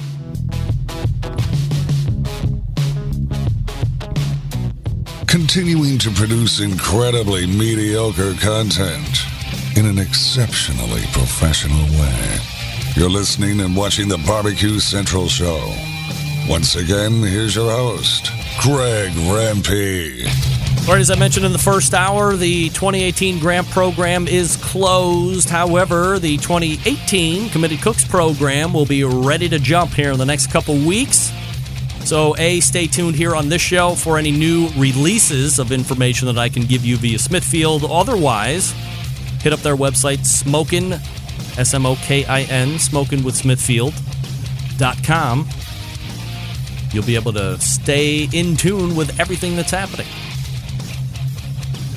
All right, helping me close the show tonight, a competitive barbecue cook. He also owns Memphis Barbecue Supply, which also happens to be the team name as well in Bartlett, Tennessee. Last week, he competed in the barbecue side of things at the World Food Championships. Here to give his take on the event and co-host or host of the Rub Podcast, Jimmy Shotwell. Jimmy, how are you, buddy? Greg, doing outstanding. How you doing tonight? Absolutely wonderful, Jimmy. Appreciate you making time for the show here. So let me get it right. Are you host of the Rub Podcast, or is Forrest a co-host or a mediator? Like, what's the official chains of command here? He's the co-host with me. He's producer, editor, makes me sound somewhat decent on the radio, and he also is the keeper of all the bloopers.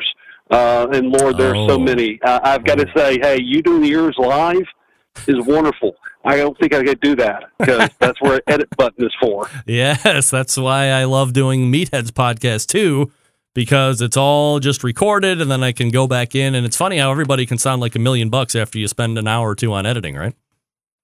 Exactly. That's what Forrest gets paid big bucks for, and I get paid nothing. That's right. Jimmy Shotwell joining me here on the show.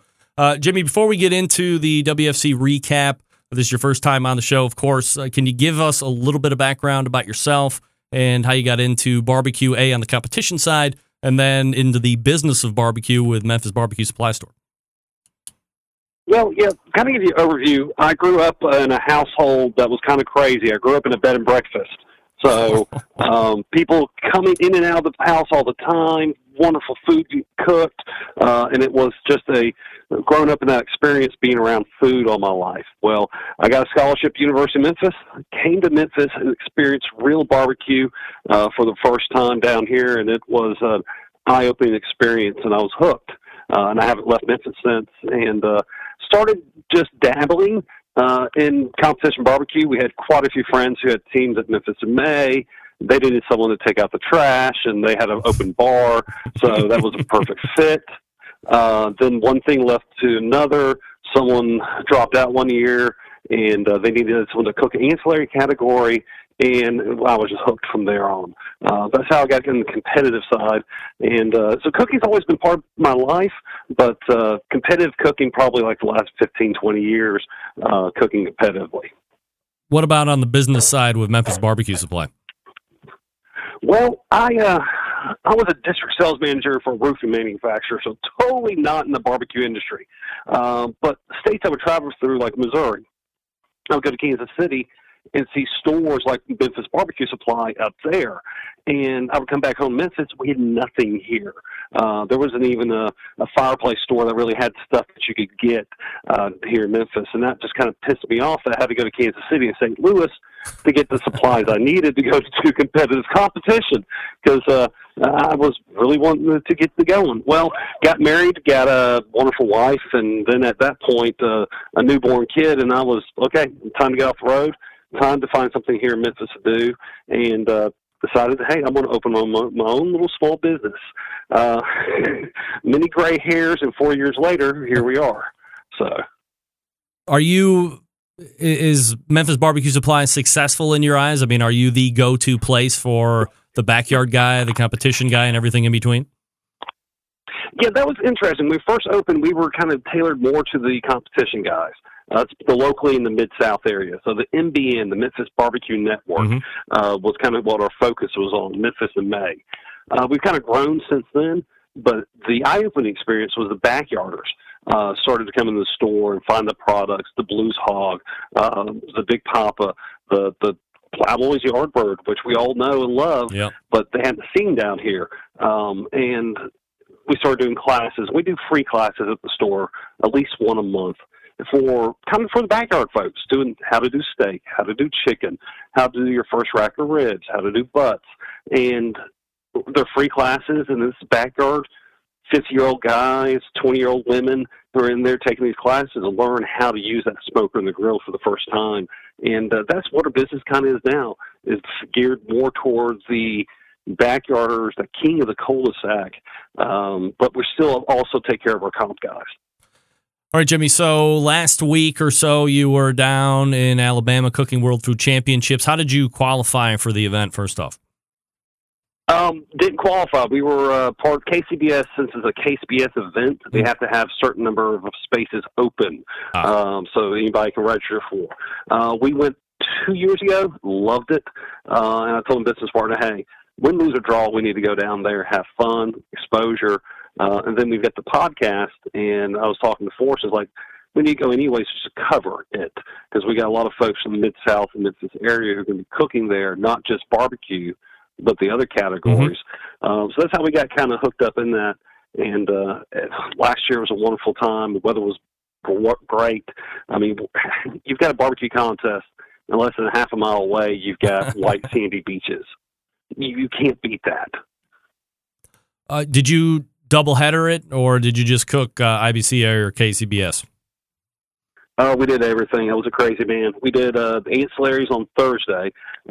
We did the ICBA, first time I've ever done one of those. And then we did the KCBS on Saturday. So it was basically 3 days of cooking, about 15 hours of cooking, and about 3 hours sleep each night. So yeah, I won't probably do that next year. How did you find the IBCA competition itself? Did you like? I know they kind of change it up a little bit. Traditional IBCA is going to have chicken, ribs, and brisket, and they added a fourth category in there. But just overall, what did you think of the turn-ins there versus what you're used to? Pluses and minuses. We had to overcook everything because they want a fork and knife, be able to cut into everything. And everything we were talking to our customers, some of our vendors who have cooked some of those contests, they were telling us to overcook and make everything super tender for it. So that kind of threw us for a little loop. The turn-in times, you had that hour and a half between each turn-in. That was, I thought at first, I was like, man, this is going to be great. Then we got out there cooking them, sitting going, an hour and a half? Come on, dude. Let's roll with this. Let's go with the next one. It was nice to have that break in between each turn-in, but an hour would have been great. An hour and a half just a little too much. The one thing I did not like, no scores. At the end of the contest, I was thinking that we would possibly get a score sheet on Friday night to kind of give us an idea how we stacked up against everybody. So if we needed to change anything or dial something in or tighten up, we could turn around on Saturday and do that for the KCBS. But unless you made the final table, you got no feedback, no scores whatsoever. So that was kind of, I'm like, okay, SCA does the exact same thing. They give you a ticket when you turn in your box. And SCA, State Cook-Off Association, you actually get your scores back if you place dead-ass last or if you place first. And that kind of threw me for a loop. Okay, if you're going to have this contest, you've got to figure out some kind of way to get scores back to the teams so they can kind of figure out how they can improve or what they need to change. Was it the tenderness? Was it the taste? Was it the appearance? Or what was the deal there? Jimmy Shotwell joining me here on the show from Memphis Barbecue Supply, also co-host of the Rub Podcast, which you can get on iTunes and various other locations. Jimmy, there have been multiple accounts from some of my most trusted sources that there was quite a dust-up during the Cooks meeting that related to rules and how top 10 were going to be chosen. It was either assumed or told one way, and then all of a sudden in the meeting it was changed up a different way, then it changed back again. How did you find that, or what can you tell me about that? I had a front row seat to that. When I say I had a front row seat, I'm the nerd of the class, so I sat in the front row, literally, at the Cooks meeting. And it was at the first Cooks meeting. There was two Cooks meetings, an IBCA, and there was a KCBS. At the first Cooks meeting, Mike McLeod comes in there, welcomes everybody, and then he drops the bombshell. If you're a KCBS team and you place top 5 in IBCA, you're not going into Sunday. You've got to win the category that you cook in. If you're a KCBS team, KCBS, for example. And in the rule book they sent out to everybody, it didn't specify that. It said just top 5 from this contest we move on, top 5 from this contest we move on. It didn't say the top 5 KCBS team has to place top 5 in KCBS, which I understand why they were doing that. They wanted the best teams at KCBS versus the IBCA, because that's how they build it, was this circuit versus this circuit. Yeah. But it wasn't really spelled out in the front end.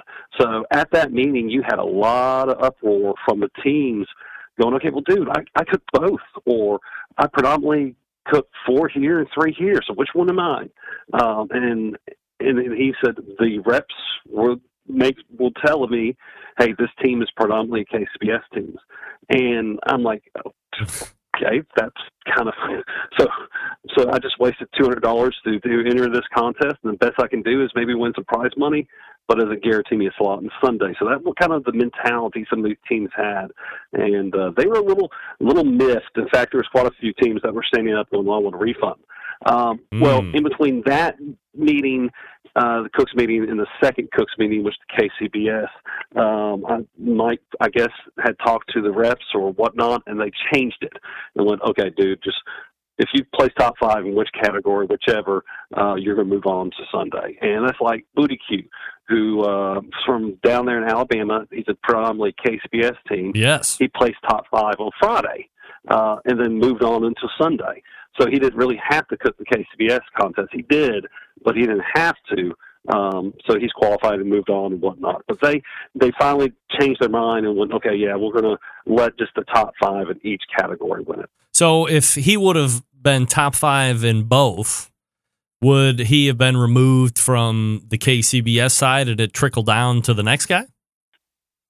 From my understanding, if if you place like fifth in one contest and first in the other, whichever one you placed higher in would have been the circuit you would have represented, but whoever's sixth would have moved up to your slot in the other one. So, I mean, do you think that there's a potential issue where you have guys that are predominantly ICBA who see a Patrick Banks of Booty Q representing IBCA, and they know full well that this guy does 99% KCBS competitions. He's not representing IBCA.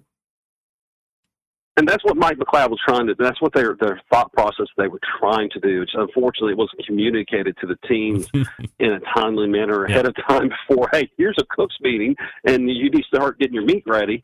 Because, I mean, I showed up with all my meat prepped, vacuum sealed, ready to go, and spent X number of dollars on entry fee plus the meat. And had I known that, honestly, I don't know if I would have cooked both or just cooked KCBS. So it would have just been a toss-up. But I think what they did this year was good. Now, next year, it will probably be spelled out in bold lettering with underlined and all that fun stuff in italics. That's how they're going to lay it out next year. Do you think that they will still keep it as dual sanctioning bodies, or do you think that there will be an emergence of a World Food Championships judging scale that will be all-inclusive? Actually, it was mentioned, and Mike mentioned this at the Cooks meeting, so I don't know, nobody told me this in confidence or secret or anything. At the Cooks meeting, at the IBCA meeting when he was up there, he mentioned possibly next year adding a third sanctioning body. So you'll be cooking barbecue then on Thursday, Friday, and then Saturday. The sanctioning body he mentioned was the Memphis Barbecue Network. So I don't know if he's serious about that. Because if he is, it's going to be whole hog, shoulder, and ribs. And then Friday doing the IBCA, and then Saturday at KCBS. And someone's going to be in the hospital with lack of sleep. Yeah, no doubt about it. But so in the top 10 category, this was hour and a half or 2 hour time frame. From all accounts, it was surf and turf kind of a affair. In your opinion, Jimmy, do you think that the top 10 setup or category or turn-ins was a good way of determining who was the best barbecue cook? Not really. I mean, it's kind of a free-for-all. You've got an hour and a half. So first off, you've got a clock that you're kind of like up against, which is good. But, hey, we're talking barbecue. Barbecue's low and slow. Yeah. So an hour and a half, what can you knock out? You can knock out some pork tenderloins. You can do beef, something or another. You can do Cornish hens. You can do some chicken maybe in an hour and a half. But some fish. But what exactly can you do in an hour and a half that's going to knock somebody's socks off and be barbecue? So that's my first issue with it. It needs to be a little bit longer. It needs to be at least a 3 to 4 hour window. And then it's kind of really arbitrary of how they're scoring it. It's the EAT system, which how everything else, the steak, the burgers, seafood's all judged by that. But it's kind of a different mindset when you look at a barbecue. The EAT is an acronym, stands for execution, appearance, and taste, if I'm not mistaken. Yeah. And you got to give them a recipe card. Hey, this is what our goal is to make you, and then you show it. I'm kind of a little leery about that, but it was basically a free-for-all, hour and a half, do a surf and turf like you talked about, and best food presentation and turn it in. Jimmy Shotwell is the owner of Memphis Barbecue Supply, the pitmaster of Memphis Barbecue Supply as well, and host of the Rub Podcast, which you can find on iTunes and various other podcast directories. Jimmy, I'm out of time, but we'll talk about why the Barbecue Hall of Fame should be placed in Memphis next time. So get your notes ready to talk on that hot point. Man, I just have all these notes sitting here. I came prepped, ready to go.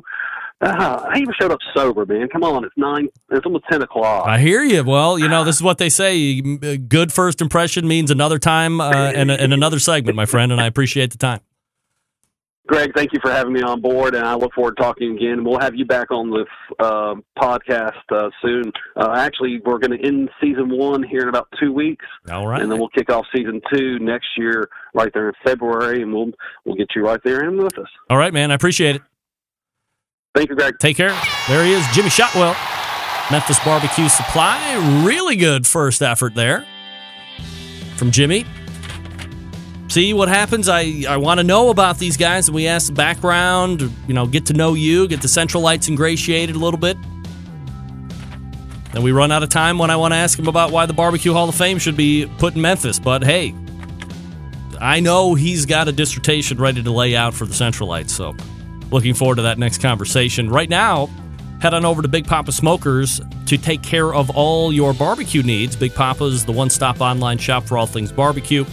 Their curated selection of only the best outdoor cooking and grilling supplies will get you on the path to making better barbecue. Everything that is on sale is hand-approved by Big Papa himself. The award-winning rubs, sauces, American-made grills and smokers. Big Papa's has everything you need to make your outdoor cooking better. Whether you're in the backyard or a competition pro, Big Papa Smokers has something for you. If you're looking to improve the flavor of your competition recipe, Big Papa's has combined forces with fellow rub company Simply Marvelous Barbecue to form what is now known as the West Coast Offense. They also are the proud owner of Granny's award-winning barbecue sauce. Looking for a new go-to sauce that pleases everyone? Granny's traditional yet powerful flavor reminds us why we fell in love with barbecue in the first place. Find Granny's barbecue sauce and other top-rated barbecue sauces at www.bigpapasmokers.com. Are you looking for a versatile smoker that's easy to use? Of course you are. Check out the Mac 2-Star General Pellet Grill. Big Papa's the only exclusive Mac dealer, and they offer special packages to boot. If you're not a fan of pellet poopers, take a look at the Old Hickory Ace BP. It's the only charcoal cooker that fits on the back of Big Papa's competition trailer. By the way, if you're just a backyard hack like me and you're looking for a durable and versatile grill that lasts forever, the M Grill, M as in Mike, is from Texas, and it's just what you need. They're built like tanks. If you're not sure of what grill you need, call for consultation, 877-828-0727. Shop their website, bigpapasmokers.com. That's BIGPOPPA smokers.com. All right, we are wrapping the show. When we come back, stick around. We will be right back.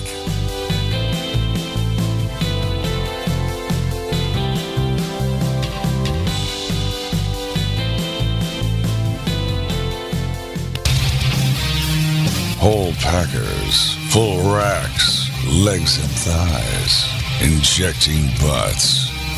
If you've never heard this before, you might think you found the best XXX show ever. Let's get back to the most homoerotic host out there today, Greg Rempe.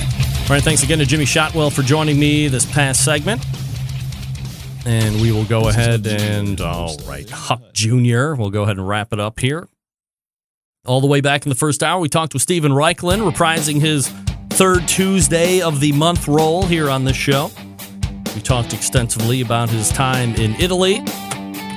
And if I'm not mistaken, sounds like he's going to go back in the spring for Season 2 of Steven Raichlen Grills Italy. Eel. I was going to ask him about horse meat, but I didn't get to it. They eat horse meat in Italy, I know that. Then we talked with Jim Burg. He has reclimbed the Mountain to Grand Championshipness, Cummins, Georgia, at Contest B. Congratulations to Jim and Jan on another Grand Championship and getting back, coming all the way back there from the sickness. Then in the second hour, Sam Zion, Sam the Cooking Guy, thecookingguy.com. Hit up for recipes right now if you're still looking for something to do for Thursday, or you need help, or a last-minute idea, tip, or trick. TheCookingGuy.com is the place to go. Jimmy Shotwell joined me as we close the show. M, like Mike, MBBQSupply.com is his website, MBBQSupply.com. Team name of the same, Memphis Barbecue Supply, and host of the Rub Podcast. Big show lined up for next week. You can believe that. Until then, this is your program host and proud U.S. American. Whoop, whoop. Let me reverse that. Big show lined up for next Tuesday. You can believe that. September 11th, 2001. I will never forget. Until next Tuesday at 9 p.m. Eastern Standard Time, this is your program host and proud U.S. American, Greg Rempe. Happy Thanksgiving and good night now.